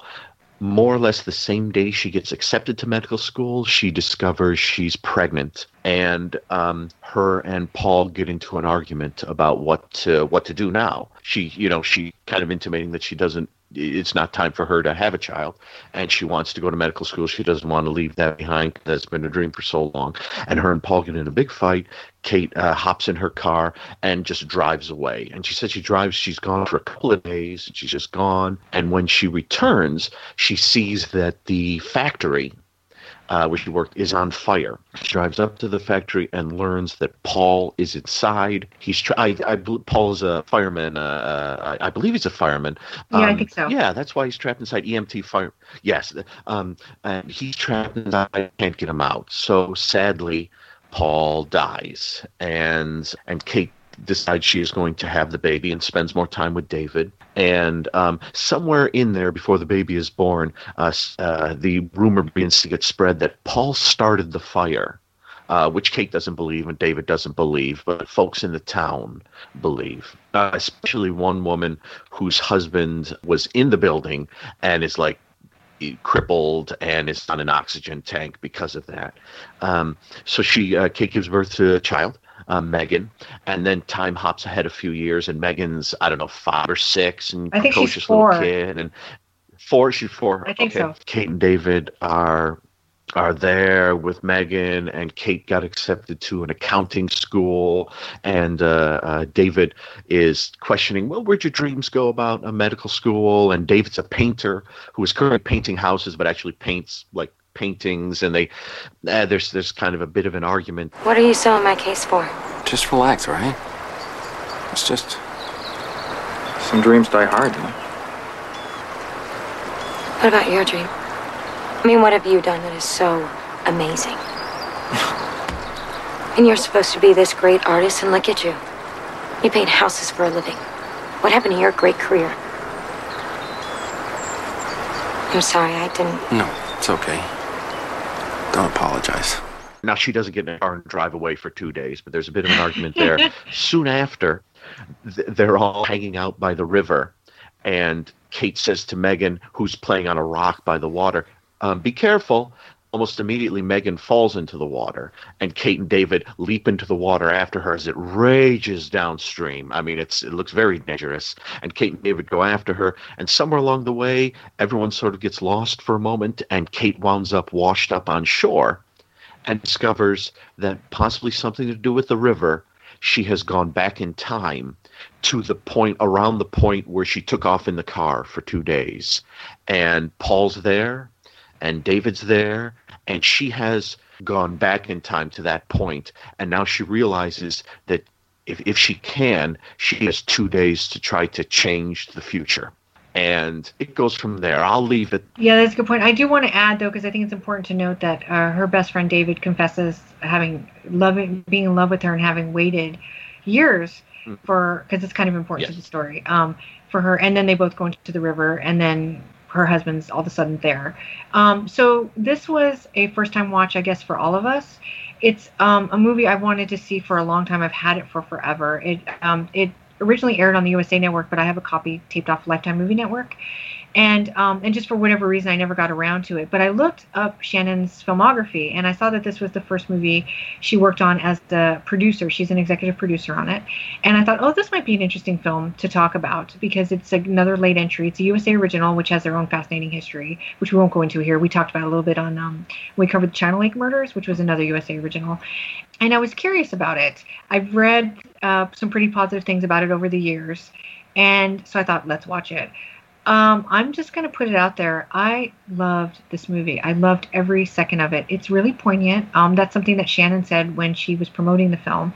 She said that she was really drawn to the script. She was taken by it, and that there was a poignancy there, and also that she felt like it was speaking to her at her moment in time, at the time she decided to make the film. And it's saying a lot of different things, and it's doing a lot of different really interesting things, and it's sort of supernatural in a way, but it's really like a romance, and it's also a drama. And it's beautifully shot. It's really evocative. It's pretty moving, and I think it's full of really good performances. I don't think the mystery about the fire is all that interesting, but everything around it really had me just glued to my screen. I loved it. And we'll talk a little bit about some of the stuff that happens in the film that's really odd, that's kind of metaphorical, that I really liked later. Let's start with Eric. Eric, what did you think of Another Day? Yeah, I thought it was quite an unusual little film. It has a slightly dreamlike quality, and it was my first time seeing Shannen Doherty as a proper sort of grown up, because in a lot of those, like Satan's School for Girls was filmed a year before this, and I still had her pictured as a sort of 18-year-old, whereas here you can sort of, you sort of feel that she's maybe in her 30s or late 30s, whatever it's supposed to be. So it was interesting to see her as this kind of adult, and the film feels much more grown up than the rest of the Shannen Doherty TV movies I've been watching this week, or in the last few weeks. It's quite a somber film, as you were saying. It's and it's quite subtle. Shannon's character, it reminds me of kind of the film Triangle, if you remember that horror film from about 10-15 years ago. Yeah, I've never seen that. It's really, really good, but it's a much darker film, obviously. This is, as you said, it's got elements of romance in it and that type of thing. But the way that she is sort of... she plays a kind of somber character who's going through the motions here, wondering how can she change the future. So the majority of the film focuses on Shannen hooking up with her late husband and trying to stop him from going to the factory on this certain day. Now, when the film started, I thought kind of more was going to be made of the time travel aspect. I thought, as you were saying, that the kind of mystery of who set the fire is not that interesting in the end. I thought that was going to be the heart of the film, was going to be Shannen goes back in time and finds out that somebody tried to murder her husband, and I thought that was going to be... Sorry, this is all spoilers, I should have said. That's okay. But okay. That doesn't transpire. It doesn't turn into a kind of a murder mystery. I thought it was going to be maybe like Ghost, even with Patrick Swayze, where he discovers that his mugging, again, spoiler, his mugging wasn't actually a mugging, it was a setup, it was a murder. I thought that was where the film was going to go, so I was kind of surprised that it plays out as this kind of slow, almost slow and ponderous movie that's more sort of about relationships than it is about time travel as such. I thought Shannen Doherty was excellent in the film, as you were saying. Like the performances are really good, and she's brilliant in it. And there's actually, you were saying it was moving. The one scene that I thought was really moving was, again, this is possible spoiler, but there's a scene towards the end where she looks out of a window of a building and sees her alternate self driving up, which I thought was brilliantly done, really, really good. As for the film itself, I thought maybe it was a bit slower than I would have liked, but I can see, as I said, it's kind of more of a quote grown-ups movie than something like Obsessed or Friends Till the End, which are, I suppose, more exploitation-y. This one feels like it's a proper movie, and you could see it, maybe being retooled for theatrical release and having, big names and a big director attached to it, because it has the cachet, certainly script-wise, of something that would get, released in cinemas and possibly, awards and stuff, because it is so well done and the characters are, really likable, really sympathetic. For me, possibly a bit too slow, but I can really appreciate it, and it just shows what a talent Shannen Doherty is. Because, when she was doing 90210, and in fact all the cast, there was a real stigma about being on a TV show, because none of them really broke through into feature films as such. Luke Perry, probably the most successful in that capacity, but it's a shame because I thought they're all really strong actors, and Shannen is brilliant in this. And it's a film. It's a very laid back film. It's quite delicate. Lots of scenes of heart-to-heart dialogues between characters. It's really quite emotional. So it's a real change of pace from Satan's School for Girls and indeed the other ones, Obsessed and all that. But I thought it was just a great vehicle to show off her talents. I thought she's excellent in it. Again, prepare yourself. The film is, as I said, is more leisurely paced. So know that going in. I think you'll get a lot out of it. It does tug at the heartstrings at times. I did enjoy it. Probably not as much as some of the other TV movies that I was watching this week, though. Okay, great. Nate, what did you think of Another Day? I can definitely see where Eric's coming from because as I was watching it, I was thinking this is a little slower paced. And like Eric, I was thinking that there was going to be a lot more mystery around the fire. And when the movie kept going and it was over the halfway mark, and I'm like, what is going on about that fire? Like, I need to know. But I think it's interesting the way it looks at, relationships because, she, goes back in time and, he's, Paul is alive. And, she said that is somebody she loved. But she's coming from a time where she was falling in love with someone else as well, and just that's just the way that life is. She was starting to kind of move on with, her friend who was, I can't remember his name, but it's Julian McMahon. Yeah, I played him. Yeah, he's gorgeous. Oh my God. Oh, he is. He's so hot. Just had to say. But yeah, I felt it was interesting, if you look at it from that layer, because it's not like when she goes back in time, she suddenly just doesn't love Paul anymore just because it's been a few years. I also was really upset that people were like vandalizing his tombstone. That's right. That is so wrong. And then when you find out the reality behind the fire, it makes it that much worse to me. Yeah. I was just like, it is awful. Like, it's just a terrible thing, like altogether. Like, And I just didn't like the way the woman, was answering her like, well, a lot of people lost their jobs and, my husband is there. But I'm like, your husband's still alive. Like, Paul's not. And he's got a kid and you're really going and defacing tombstones. Grow up. Really. You're pretty passionate about that whole I wanted to go into the movie and defend Shannen because I'm like, I just felt like nobody was defending her. And she can defend herself. I'm not saying that she couldn't defend herself. She could, but I was so shocked at just the way that they act towards her, almost like it's her fault too. Yeah. Some way. And it's interesting, and we'll talk about what everything gets revealed at the end about that relationship between the woman and the guy who's in the wheelchair. That's a really crazy thing. But anyway, I didn't mean to cut you off. Do you no. I was just saying, like, I really love the idea behind the movie. I love time travel type movies. I love Peggy Sue Got Married. I love Back to the Future. I love movies where people like can travel back in time. I think that one thing for me is that I feel like I watched this expecting a different movie. Right. But I wasn't disappointed in what I got. I was like, well, this is actually a good love story. All the actors are excellent.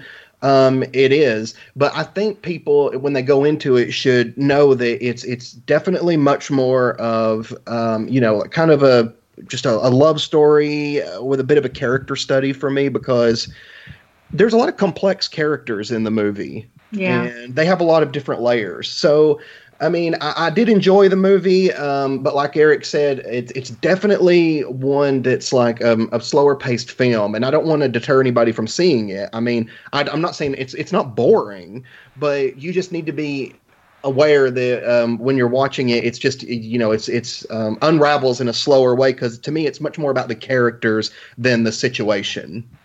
Yeah, absolutely. That was my thoughts. Dan? What'd you think of Another Day? Eric and Nate covered the majority of my thoughts on it. I will say that I don't know if I found it slow. I like the pacing of it. Mm-hmm. Once you get into it, I like the pacing of it. I love the look of it. I think everyone's very good in it. I think I thought of it more as possibly a little too low key. Because there were certain moments in it where, like, for example, Eric mentioned the moment when she sees herself approach the factory when she's inside the factory and it's burning. To me, that was a little too... I saw that for a moment. I thought, oh, what's happening? Oh, it's her. And I thought that I should have been more like, whoa, about that moment. But there's sort of a kind of calm serenity to much. I mean, apart from when the factories exploding around them, there's sort of a calm serenity to a lot of the kind of big revelations and time travel moments and things, which is a little too. It's sort of low key to the point where the second time I watched it, several things happened where I was like, wait a minute, now I sat there watching it the first time very intently. How did I miss that happening? And so there were just things that kind of floated by me. Although there is one moment that is answered right at the end involving the person who started the fire and Kate Shannen Doherty's character reaction to him. Which I really liked because that was a time paradox thing where I was like, wait a minute. When I got to the end of the movie and then I watched it again, I thought, wait a minute, shouldn't he be reacting to her when his wife is like, yelling at Kate? Shouldn't he be reacting to Kate differently because of what's gone on? But of course, at that point, future Kate had been through the experience that this guy in the past would see, not realizing that was her from the future, not the past Kate that he's looking at right there. I don't think that sentence made any sense, but if you've seen the movie, you know what I'm talking about. I understand. Yeah. So, I think it's definitely worth a viewing. It is like, I was actually surprised that this wasn't set at Christmas. The whole time I was watching it, I thought, shouldn't this be like a Christmas movie? Now, granted, they wouldn't have been able to jump in the river because it might have been frozen. But well, they could have set it in Los Angeles. They changed it. What'd you say, Eric? I said they could have set it in Los Angeles, and then they could set it at Christmas because you can swim all year round there, can't you? Well, let's remake it. Yes. Let's remake it. Oh yeah. So in the end, I think it's worth a viewing. I asked my wife this, but she was unsure. I am wondering, is there like a genre of possibly like romance novel or romance movie that involves sort of, because the time travel in this reminded me of Somewhere in Time with Christopher Reeve. Yeah, I thought of that too. Where he wills himself back in time. And that's not quite what she does here, because I don't think she's drowning and she thinks, boy, you know what? I'm about to drown. This is lovely, but I wish I could wash up on shore and be back in time about 4 years. I don't think she was thinking that. It has sort of more of a where the time travel comes. Now, it's intimated that it might have something to do with the river. But I'm wondering if there is and like I said, I don't know if there is a genre, sort of like a soft time travel, where there are paradoxes, but it's not like Marty McFly having to go back into the enchantment of the sea dance and stop something from happening to himself. Well, here's what I'm going to say. I actually am going to argue right at this moment, and so we're going to just dive into some of the twists, is that it's not actually a time travel movie. It is Jacob's Ladder, if Jacob's Ladder was a drama about a woman who lost her husband. So that I'm kind of spoiling Jacob's Ladder here by doing that. So what I think happened is the 2 days she was driving were not real, right? So what was real was the 2 days that we see happening afterwards. So when she goes into the river, it's her recovering her memory of what led up to the fire. And that's why she sees herself coming up to the car, because she's created this alternate universe for herself to reconcile with the fact that her husband or her boyfriend died looking for her at the factory. That's what I think. So I think the time travel is actually a metaphor for the trauma that she endured losing this man that she loved, and everything that happened, coming up from the river and stuff is her sort of the memory coming back to her. I think I got that right. It is a time travel movie on its surface, and they're using time travel as sort of the device. But it's the device to get her to recover memories that are the real memories and not the fake memories. Does that make sense? Yes, I think I follow you. Mm-hmm. Okay.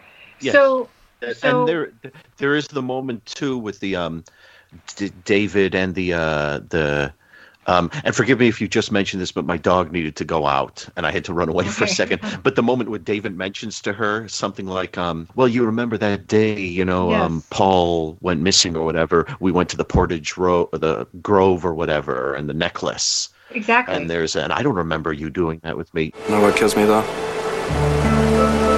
I never forgot what you said to me. That day we went out to Portage Grove. Where?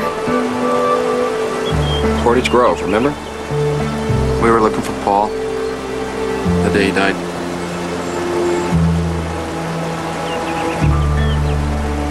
No, I was on the road driving all day. What are you talking about? You were with me. No, I wasn't.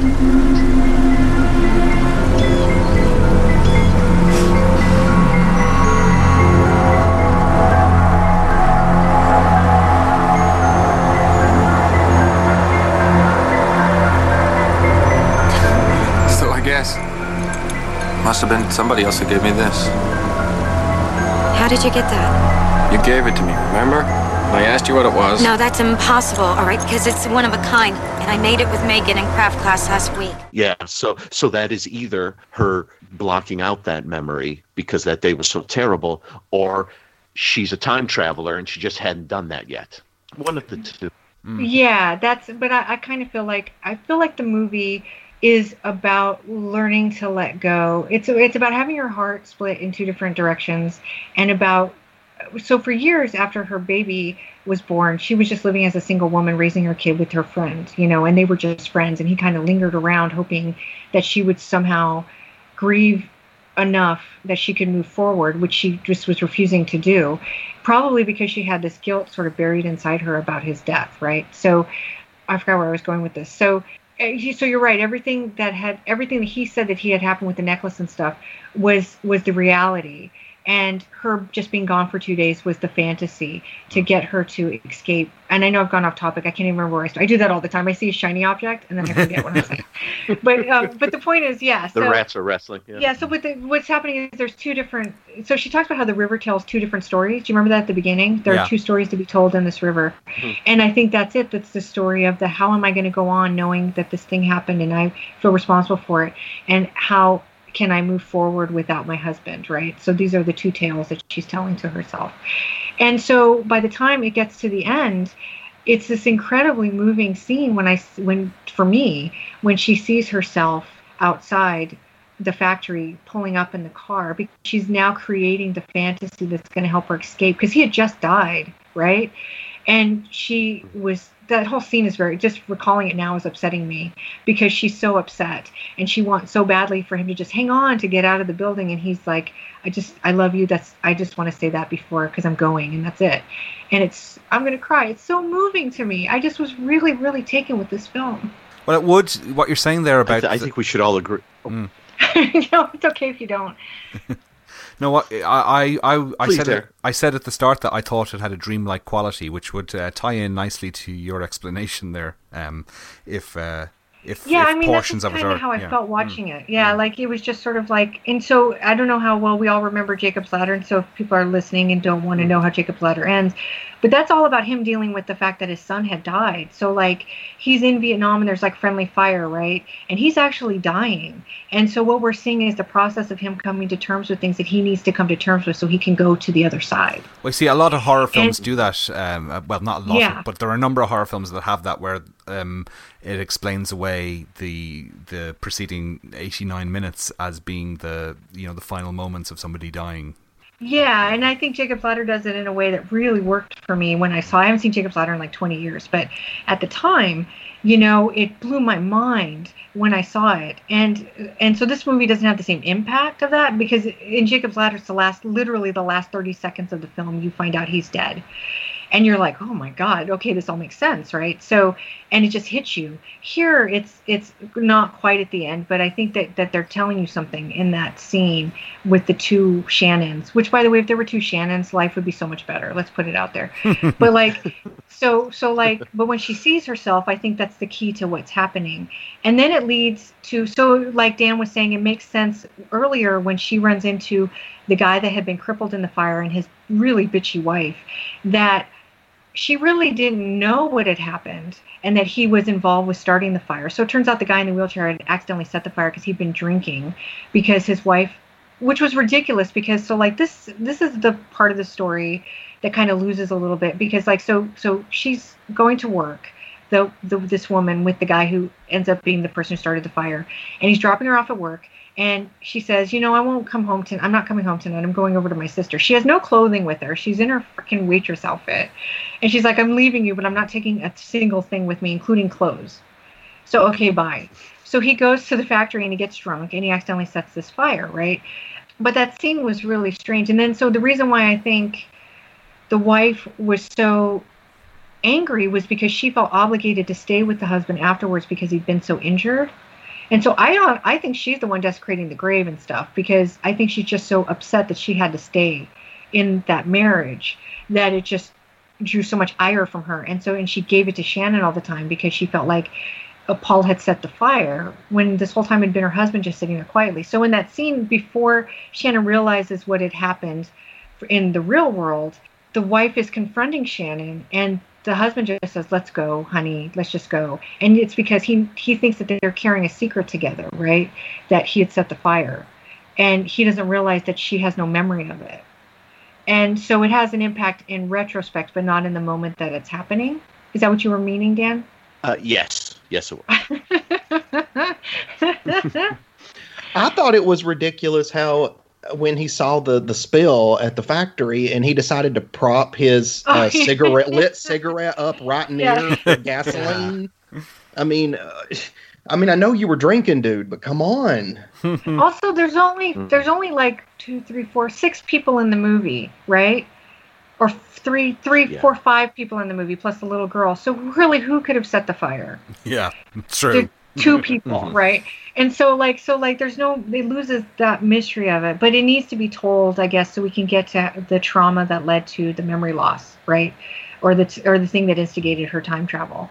So, but I think it's the weakest part of the story. So I think it's interesting that so many of us were expecting it to become a big mystery about the fire when it felt so obvious to me what had happened in the fire. It was more about what I originally thought when she came back and when she came out of the river and her husband was standing over her, was that she was going to have to choose between her daughter, who was still missing, or her husband. And that was what the movie was going to be about. Sophie's but it ended choice. up not being about that. Yeah.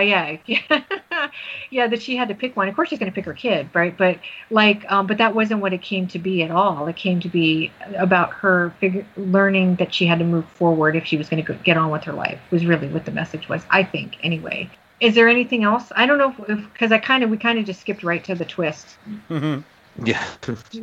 But do we want to talk about any bits of the story? Well, you're saying that the time travel bit might have been just all in her mind, blah, blah, blah. But do you not think that maybe the river was flowing so strong that it was dragging her at 88 miles per hour? And that's how she went back in time? Oh.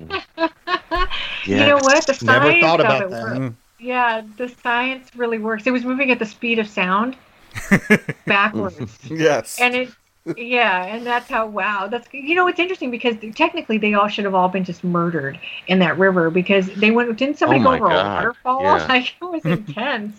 It's crazy.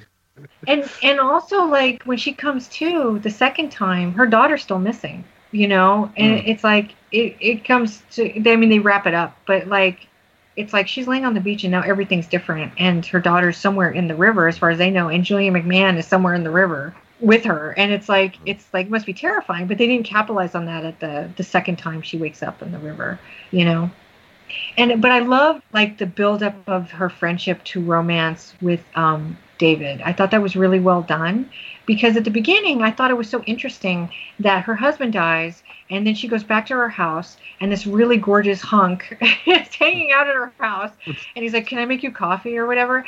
And you're like, what's going on? And so and then you find out, oh, he's my best friend. And you're like, really? Because really? Yep. But there's all the sweetness there about it. You know what I mean? Like the sort of organic build up to their feel. Like he'd been feeling it before, but the way they approach the relationship, it feels really natural and really good. Like it's coming from a really good place, and it's very romantic to me. Like when she's in the car they go to that place where she thought her husband was, where she had given him the necklace but had forgotten. And then they're driving back, and she's just staring at him in the car.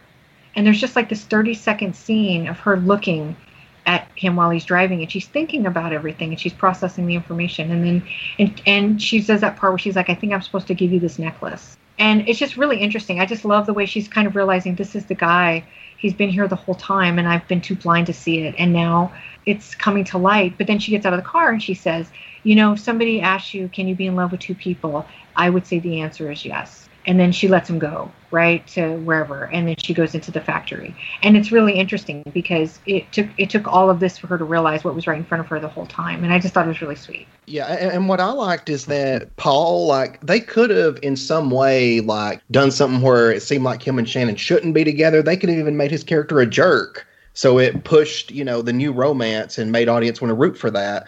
But they actually, I thought it was cool that, like, Paul was actually a really nice guy. Like, he was a good guy. He wasn't, even in one scene when David's talking about him, David in frustration says, and you know what? I even like the guy. Why are you doing this? Why didn't you tell me?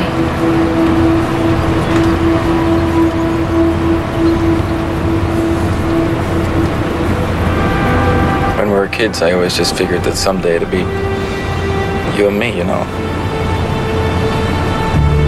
Always thought that, I don't know, one day you'd see me and it'd just be right. Instead, along comes Paul, who blows into your world, sweeps you off your feet, and what can I say, the rest is history, right? You wanna know the strangest thing about all this? I said I like the guy. I really do. Fact is, I'm really happy for him. Like, you know, he likes Paul because he's a good person, but it's hard when he's got feelings for Paul's, were they married or just dating? No, they were just dating. Okay. It's making me think of that song Jesse's Girl all of a sudden. Are we all thinking Jesse's Girl? Yeah. So I'm not sure if I out-talked everybody, but is there anything we want to add, Dan? I like your idea of there not being time travel, but I also like the idea of time travel because it does kind of seem inappropriate to a film like this, because it doesn't seem like a time travel film, even when it's talking about time. So I like the thought that they throw it in there, and I also like the I think she's, you know, she talked the river at the beginning, and I think she says she like grew up near the river, or that's been part of her life. And I like the fact that maybe the river knows, like, one of the biggest tragedies and the biggest sort of rifts in bits of pain, but tears in her life is when she lost Paul. And when she falls into the water, the river is able to carry her back in time and give her a chance to do something. I actually realized I didn't think it was going to be about the mystery of the fire. I thought it was going to be one of those sort of things where she just was doing everything she could to stop Paul from getting and ending up in the factory. More or less, kind of, sort of. She does that for a bit, but I thought I didn't think it was going to get like wacky or anything like that. But I thought it was going to be something where she just kept trying to stay away from the factory, stay away from and then somehow it just wound up there in the end, which is kind of what happens. But I thought it would be more manic is the word, but I thought there'd be more to that. But I did too. Yeah, I thought it was interesting because so the day that leads up to the fire, she just wakes up and he's not there, and he's just gone on his boat to think about things, right? Because she had told him all these stories that sounded crazy to him about how she had come back from the future and all this stuff had happened, and that he was going to die in a fire, and that she needed him to leave with her, and he didn't want to go, and so they spent the night there. And so of course he had to think about, like, oh my god, my girlfriend's insane, is probably what he's thinking on the boat, and he just needs some time to himself. And so she leaves the house to look for him, and then they end up being separated. They can never kind of get back together until they meet up again in the factory, because you know, just these simple things happened in their life that led to these moments, right? And so, and she talks about that at the end about destiny, right? Like, you can't change the past, but you can change your future.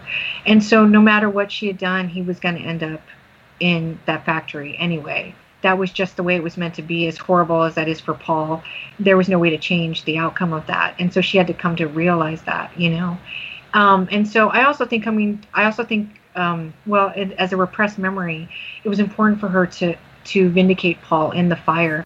And so let's talk about that scene where she goes to see the guy who lit the fire, because I thought that was really interesting, because she walks up to the door and she says, "I know what happened." And he said, "Why didn't you ever say anything?" And she doesn't respond. She's, "Well, I was in the future, whatever, I didn't remember." And she says, "I'd like to make it right for Paul," which is correct. And then he said, "I want to be the one to tell your daughter."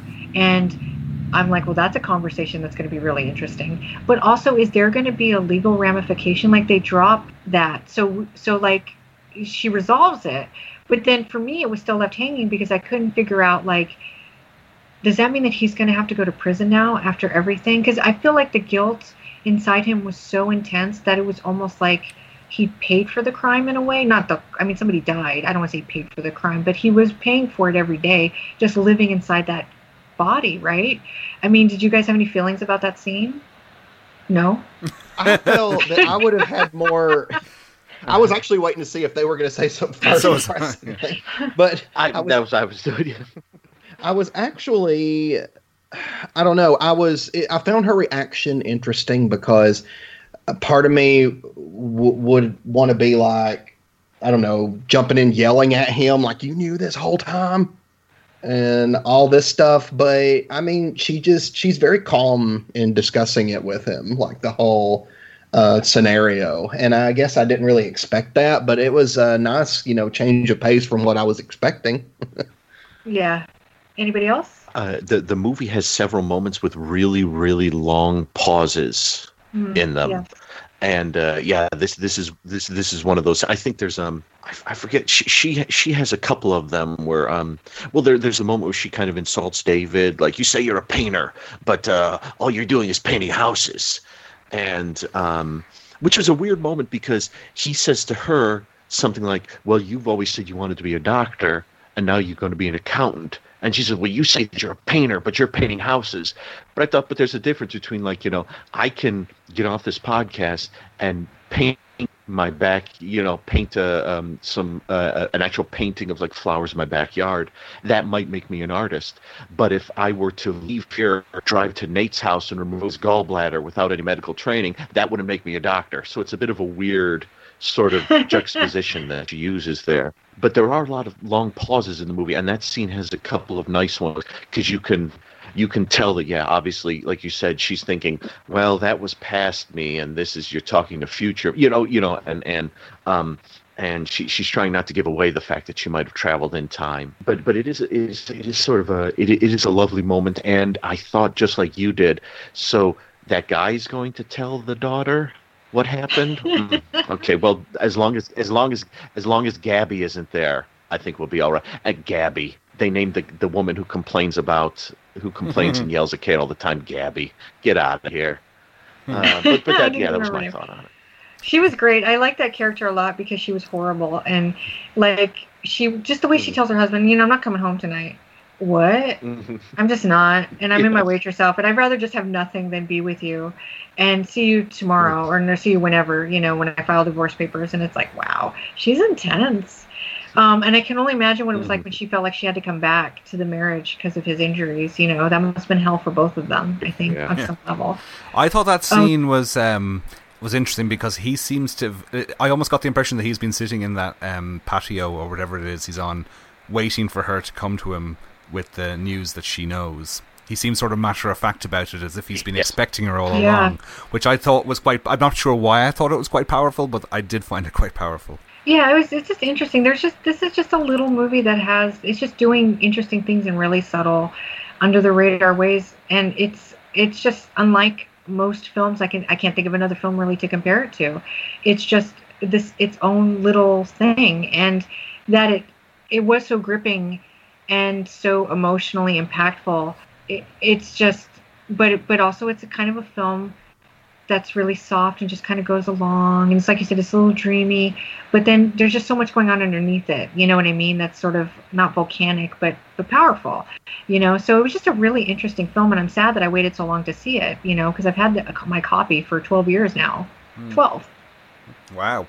And if UK Ireland viewers are interested, it's on Amazon Prime to stream, I've discovered. Mm-hmm. It is here too, but you have to have an IMDb subscription. Oh, but it's free with ads, so people can. I didn't realize that till you said it, so I went and looked it up, and I saw it was streaming. So yeah, if people want to see it, I recommend it. If for nothing else, the score and the cinematography are stunning, and I was really taken with just the aesthetics of the film on top of everything else. Particularly the score. I thought the score was really quiet and beautiful. Yeah, so I feel like there's a lot to recommend it. What about you guys, Dan? The score or the movie? Well, no, just the movie or the score. It doesn't matter. Oh yeah. Oh no, I'd say it's worth a viewing. When I actually knew nothing about it, and I didn't read anything about it when I started watching it, so I didn't know where it was going to go. So when it became like a time travel movie, it was whoa, hey, what's going on here? So, I think it's a little too low key for its own good at times, but it's definitely worth view. I did like it a bit more than Satan's School for Girls, which, like I said, I found a bit bland. You're fired. Again. I'm done with you. Nate, would you recommend it? I would. I think that it's definitely worth a watch. And like I said, for me, it is a slow-paced movie for me, so it's probably not one that I would rewatch, regularly. But I do think that if anybody hasn't seen it, I think you'll find it interesting. Definitely. Eric? Yeah, I would agree with Nathan, probably in terms of its rewatchability, probably a bit too, and Dan said this as well, low-key is probably the word. I was kind of surprised and taken aback at its approach, because the other 6 Shannen Doherty movies I watched were, I wouldn't say high-octane, but they is trashier a word I'm allowed to use? Yeah. I don't mean it in a bad way. I mean, they're kind of more... They're more along the lines of an episode of 90210, let's say, whereas Another Day was sophisticated, which I wasn't expecting, and I did enjoy it, and I do recommend people watch it. Yeah, there might be a reason why it feels sophisticated. So this was one of the producers on this was Francis Ford Coppola's company, Zoetrope Studios. Did I say that right? Is it Zoetrope or Zoetrope? I don't know. Zoetrope, I think. Yeah, Zoetrope. Yeah, they were one of the producers of Another Day, and so that might be why it looks so good and has kind of the feel that it has, and maybe why that choice of script, it's matured, right? So and it came out of a company that does more kind of, I think, dramatically, I think sort of drama driven programming, or films.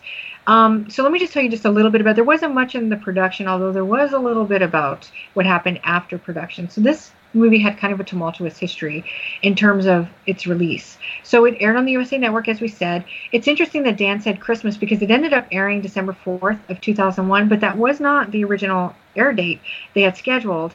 It was supposed to air October 2nd, but it got pushed back, and I think it got pushed back for a couple of different reasons. One critic, or I guess I should say journalist, because it wasn't really released to the critics before it aired, is that it was supposed to air right after 9/11, and I think people thought having a fire like that might be too much for viewers, and that they just didn't want to do that until some time had passed.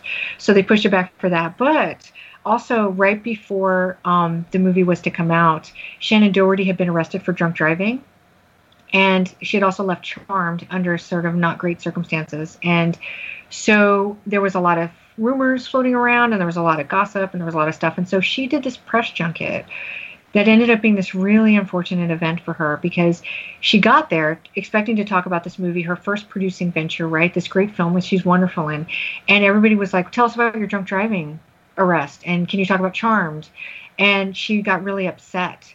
And she got kind of standoffish with the critics, or the journalists. And so what happened was, the only thing they got written about in all of the articles that came across the country based on my research was that she was being really a brat and didn't want to talk about the movie. But the point is, she came to talk about the movie, but they wanted to talk about other things. And she got really mad. And so somebody had said to her, well, they haven't screened this movie for us yet, so we we don't know what to ask you. And she's like, well, then I guess it's going to be a short session, isn't it? And then they're like, well, tell us about Leaving Charmed. And she's like, I don't want to talk about that. So it became a big thing, and that's what the newspapers reported on. So part of the reason why they think it got pushed back was because I think in that moment, Shannen was getting a lot of negative publicity, and I think they thought if they had a little pillow there, they could release it at a later date. And it turns out that the USA Network had scheduled 5 films to come out between October and December of 2001. And this was their highest budgeted film. They had put the most effort into this title. I think they were being more sensitive about it. I don't know what the ratings were. I could not find the ratings, but I will tell you the 5 movies they had scheduled was Another Day, something called Wolf Girl, which featured Victoria Sanchez, who was in Saint School for Girls. There was a movie called Jane Doe, The Mists of Avalon, which I think was a miniseries, and something called Call Me Claus, which is a Christmas movie. So those all ran within that 2-month window. So I'll tell you what it ran against. So on ABC was Dharma and Greg, Spin City, and NYPD Blue. On NBC, Frasier, Scrubs, and Dateline NBC. On CBS was a movie Jack and the Beanstalk, but I don't think it was a TV movie. I think it was a theatrical of some sort or some kind of animated special. I'm not sure.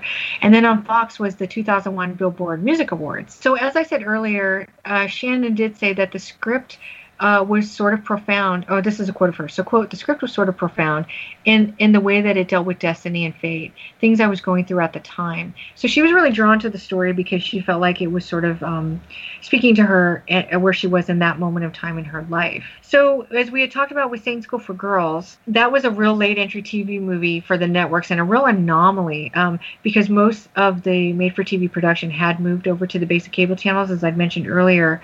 And so the major players at the time were Lifetime, TNT, USA, and they were putting a lot of money into their films. That started in the 90s. I think the first Lifetime original was 1990.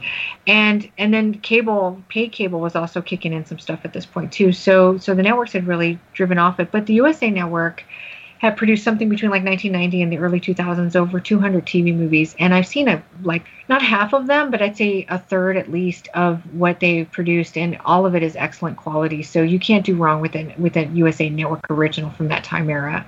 This is just a really good example of that. And if we don't want to add anything else, we'll just go straight into the feedback. And now it's time for feedback. Tell you, we only got a little bit of feedback here. On Instagram, Oh Hi Haley said, always loved Friends till the end growing up. Our good friend Damo that we used to do a podcast with called Podcast Mania, he's a huge Shannen Doherty fan, yet he told me he had never heard of Saint School for Girls. So I was like, Damo? So he needs to check it out on Facebook. Come on, Damo. Yeah, I know. He's let us down. I think he's actually met Shannen Doherty, and he said she was really amazing. Our friend Jeremy on Facebook said, the rendering was good, and the recent remake of No One Would Tell, where she played the mother of the abused girl, he liked that as well.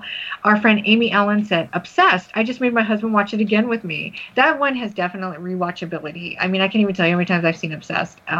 It's just one of those movies. She's off the charts in it. There's this really great scene in Obsessed where he's got this sort of maybe new girlfriend, and they're at the tennis club. So there's this tennis club that's like a major scene in, throughout the film. And she walks in. She's joined the club or whatever, and she leans in and she starts talking about the Anita Baker concert. Do you remember this, Eric? Yes. She leans in. She's like, "Well, we have tickets to the Anita Baker concert," and like it's some like diss or something that she's going to Anita Baker and this woman isn't. You know. Yeah. And then later on, she's like, "Oh, and then maybe later we can switch notes about making love to him or something like that." And it's like this total like whatever. She's just amazing in it. She's brilliant. But anyway, yeah, it's a great one. It's just Amanda for a minute. You know what? I got a piece of feedback after we recorded, and I just wanted to add it because I thought it was really sweet. And hopefully I won't mess up anybody's name. This is actually from Greece. And our feedbackers wrote, this is Mike and Thalia from Greece. We want to send to Shannen much love. We went to school when 90210 started, and we totally fell in love with her and her TV character. She always seemed so fearless and authentic. 90210 was a mess after she left. It was just everyone sleeping with one another. No plot. Charmed, as well as Scare Tactics, were also very big hits in Greece. She's a terrific actress. We want to see many, many more projects by her in the future. We want to see series, movies, TV shows, anything. Take care, Mike and Thalia. Thank you so much for dropping us a line. I'm sorry I'm just getting into it now, but we're adding it in, and thank you so much. And then we have one more piece of feedback. This is from our friend Stan Peel. Hey, thank you guys for doing this. I love Shannen Doherty, but I am woefully undereducated on her TV movies. So I just saw Obsessed. Amanda, thank you for the recommendation. I was definitely not disappointed. I spent the first half thinking, this is terrific. The crazy ex-girlfriend plot is always a winner, and Shannen was perfect. She had the right balance of super sweet demeanor and crazy fuming rage coming out of nowhere. As she started really terrorizing this guy, I thought, this guy doesn't deserve this. But really, many, many guys do. Especially rich guys who have already disposed of 2 wives and are just looking for a good time. You know these guys. They do whatever it takes to make you fall for them. But when you start talking about actual feelings or the C word, commitment, then suddenly they change. They start pulling away, accusing you of overreacting. They tell their buddies, this chick is crazy, she's clingy. It's infuriating. So I thought, what if I watched the movie from that perspective? Like this is some Twilight Zone Rashomon thing that we're seeing the reality that the gaslighter is creating, but it's not real. She's the normal one. She's being gaslighted and lied to, and everything she says is right. Now, I'm sure that's not what the writer and director intended, but it was a lot of fun, and it really made the destruction of that boat very satisfying. Speaking of which, after the boat was destroyed, there was a cop, an investigator. He has a distinctive kind of scratchy voice. I recognized him, but he's not listed in the credits, not in IMDb or anywhere I could find. So I'd love to know if you guys know who he is. I'm nearly positive I've seen him on Wonder Woman or MASH or someplace, but I can't place him. Anyway, I like that guy. So, Obsessed was terrific. And I really need to check out more of Shannen Doherty's TV movies, the ones she's already made, and hopefully ones she's going to make in the future. I hope she works through this. I'm sending her good vibes and lots of love, and thank you all once again for what you do. Update, I just watched Satan's School for Girls, both versions. I'm supposed to be this big Kate Jackson fan. How have I not seen this? Well, for the podcast, I just saw both versions, and damn! The first one was good, but the 2000 version was a definite improvement. First of all, Kate Jackson obviously got better with age, but Shannen really set this film miles ahead. She is such a more powerful and formidable leading lady. No offense, Pamela Franklin. The whole vibe of this movie reminded me of old Charmed and Buffy episodes, which is about the right time, but also in similar fashion, Shannen busted out the magic, escalating quickly from psychic card readings to just blowing people up. What an awesome ending! The special effects didn't all age very well, but Shannen's performance is absolutely solid. What a fun movie, and what a treasure she is. She was almost too good, because the epilogue with that creepy bird, please, don't even look at Shannen with your stupid glowing eyes. She will blow you up into a side of crispy wings. So good. Yay, Shannen! Wow, what a voice. He sounds like Harry Shearer. I thought he sounded like Dan. He sounds like Dan as well. Dan sounds like Harry Shearer. That's an incredible radio voice that guy has. Amanda, thank you, you Stan, there? or Dan, or... Is Amanda there? Amanda's probably the rats. I think the rats got loose. So, yeah, Stan's a good guy. I'm not sure where Amanda went. I hope she's okay. I was on mute. Can you guys hear me? Yes, we can hear you now. Yes. Yeah, I'm sorry. I had it on mute because the rats were rustling, and I was trying to so we could hear Stan's. So just a couple things I want to say about Stan's. Talking about Obsessed, because I know Nate and Dan haven't seen it, but actually the way he's watching the movie is really interesting because Eric might remember William Devane's daughter in the movie is telling William Devane that he's leading her on, and so that there is some culpability on his part for her stuff, or like her madness, and they don't play it up enough. But I think that's right, there's some intention there that we're supposed to understand that he's just not some victim to this crazy person, that she's got problems, but that he's doing all these things where he's telling her he really cares about her, and then he's like, yeah, so I just told her I cared about her, so what? Like he says to his own daughter, and she's like, Dad, that's really not the right thing to do. Do you remember that, Eric? I do, yeah. Mm-hmm. I was just going to say, it doesn't paint him as being completely innocent, although Shannen is so good at playing psycho that it's hard not to side with him, I suppose. Oh, sure, yeah. I mean, she goes too far, for sure. But, like, so what's really funny is currently on Twitter, just from Obsessed, like, I'm taking pictures of where she looks, like, really upset, and then I'm writing current mood, and I'm just using the image.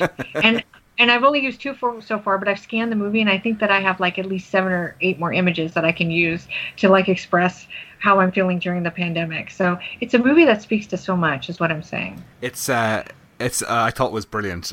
Not just good, I thought it was brilliant. I urge everyone to watch Obsessed. I'm obsessed with it. It's really fun. Yeah, it's great fun.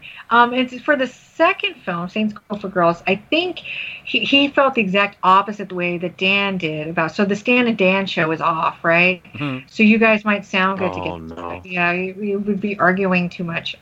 Because I think he was saying things about the finale and things like that you were disagreeing with. So he saw it a little differently than you did. And that was great. So we got another opinion. He also went into things a little better than we did. You know, the feedbackers always do that.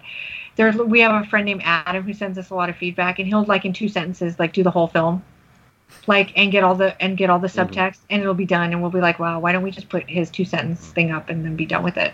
But some of the stuff that Stan talked about, we didn't really talk about her ability to deal with magic, you know, and we talked about her psychic abilities, but we didn't go into depth about how it kind of builds, because there's that really great where she's like working on a chemistry set or something, and that little flame goes up and then it gets really big. Do you know what I'm talking about? Yeah. Mm-hmm. And then you can see, like, she's harnessing her power or whatever. We kind of didn't talk about how she was building her strength. But anyway, thank you, Stan. That was really great feedback. And I'm glad that everybody enjoyed these, and that we're all at least on the same page that Shannen Doherty is making really good TV movies that everybody should be checking out. And one thing that also Stan mentioned that I don't know why I didn't mention at the beginning, but as we all know, she's really fighting a heavy-duty cancer battle right now, and that's part of what prompted me to do this episode, even though I feel really bad because a couple years ago I wanted to do one and I just kept putting it off. And I don't think somebody should get sick for us to throw our arms around them and tell them that we love them. But Shannen is somebody I've just loved my entire life, as far as I can remember, you know, at least my life starting with 90210, right? And she's always been really important to me, and I hope that she bounces back, obviously, for even if she never does another movie again. But if she does, I really hope that she goes back to making these TV movies, because I think she's really savvy about her choices in the films that she's going to make, and that she's not going to make a bad film. I mean, she's pretty reliable, and she's also an incredible actress. And I don't know if anybody wants to add anything to that. I think you've summed it up. Yeah. What is the home for TV movies sort of Netflix now, Amanda, or do they still get made for US networks over there? There's some stuff being made for Lifetime that's pretty low rent. Some of it's really fun. Eric Roberts did one. I can't even remember the name of it now, but it's pretty good. But I find that Amazon Prime is the home for finding the older TV movies. Yeah. Mm-hmm. And not so much Netflix. Netflix used to have a really great library, but then they kind of started switching up their stuff. And then when they moved to more original programming, they dropped a lot of their really cool stuff. So, but on Amazon, you have to dig pretty deep for it. So I try to do these things where I have this, it's mostly on Twitter and on my Facebook page, where I say, you know, must see streaming movie, TV movie of the week. And I'll put up a link to something that's on Amazon. Tubi, it turns out, is this new sort of Roku channel. And they have lots of TV movies. And so I have a whole page of movies that I'm starting to recommend from there too. So that would be my other go-to if you're looking for these old school movies, especially from the 90s, and some stuff that goes back farther. And if you want to find out about that, then you should just check out our social media. So let me tell you where you can find us. We're on Facebook at the Made for TV Mayhem Show. On Twitter, we're at TV Mayhem Podcast. We have an Instagram now. It's Made for TV Mayhem. And we also have an email, which I always forget. It's tvmayhempodcast@gmail.com. And so you can write to us about Shannen, about anything we've talked about anything you'd like us to talk about. We love all feedback. We love all listeners. It's been great. We didn't win the Rondo obviously this year. We didn't even make the list, but it was really, list of finalists. But it was great to be nominated. The Staring Continues was nominated as well, and it always feels so good to be with great people. So we know somebody's listening, and we really love it. I don't know how long it's going to be going on, but Dan and I have been hosting live tweets where we watch a TV movie on Saturday. Yes. And what happens? Yes. Yeah, so you can follow me. I think my handle on Twitter is just Made for TV Mayhem, so you can follow me on there. And what I do is I put up a poll. I find 3 movies on Netflix, on Amazon, and then I have people vote on them, and whichever one comes out first is the one we choose. And then I just kind of like throw out a lot of trivia, and Dan watches the movie with us, and he says a lot of really funny things, and he throws in some input and insight as well. And then we have some other people who watch along with us and talk through the movie. And so if you'd like to do that, just come on to at Made for TV Mayhem and follow along. And tonight this will go out way after this, but today we're watching Madam Sin, which will be a lot of fun. So I'm really excited about that. And we watched a bunch of movies like Policewoman Centerfold, Terror at London Bridge, The Night They Took Miss Beautiful. We've done a whole Face of Evil. Yeah. Face of Evil. Yeah, we've done a whole bunch of really great fun films. So please join us. And I think that's it. So thank you, Eric, so much. You're welcome. Thank you for inviting me on. Thank you, Eric. Yeah. Thank you, Dan. Thank you, Nathan. It's so great to have a fellow Brenda fan on here. It means a lot. Yes, invite me back for the Brian Austin Green special. I will. I promise. Or Jenny Garth. We'll have to do it though with a webcam because we're going to have to do the David Silver dance. Oh, totally. Yeah. We never mentioned the Shannen Doherty dance from the famous episode where Scott Scanlon's birthday party is turned sour. Yeah, I love that one because she gets on her knee. Yeah. She does this whole bit where she gets on one knee and then comes up, and then she does this thing with her hands where she's like, yeah! And it's just like... Totally improv, I'm guessing. Yeah, I want to do that. And it's amazing. It's funny because so I watched a lot of interviews with her from 2008 where she was basically begging to go on Dancing with the Stars, and she did. And she only made it through the first episode, which really upset me because she's quite good. She's actually a really good dancer. But she did the show for her dad. Her dad died a couple years later. He had been suffering like a stroke or something horrible. And if you ever watch that first episode of that season of Dancing with the Stars, it's really lovely because her dad is in the audience. But yeah, she's actually a big dancer. So I think you're right. I think she improvised that because I haven't ever seen a choreographer ask somebody to get on one knee like they're going to propose and then get back up and then do that little hand thing she did. So, but whatever, she's got to be Shannen. So that's her thing. And it was great. And I loved it. So anyway, thank you everybody for listening, and we'll see you next time. Goodbye. Bye. Thank you, everyone. Bye. Bye-bye.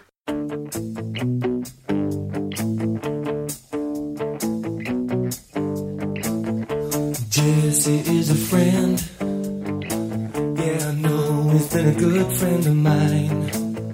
But lately something's changed. It ain't hard to define. Jesse's got himself a girl, and I wanna make her mine. And she's watching him with those eyes, and she's loving with that body. I just know it. Yeah,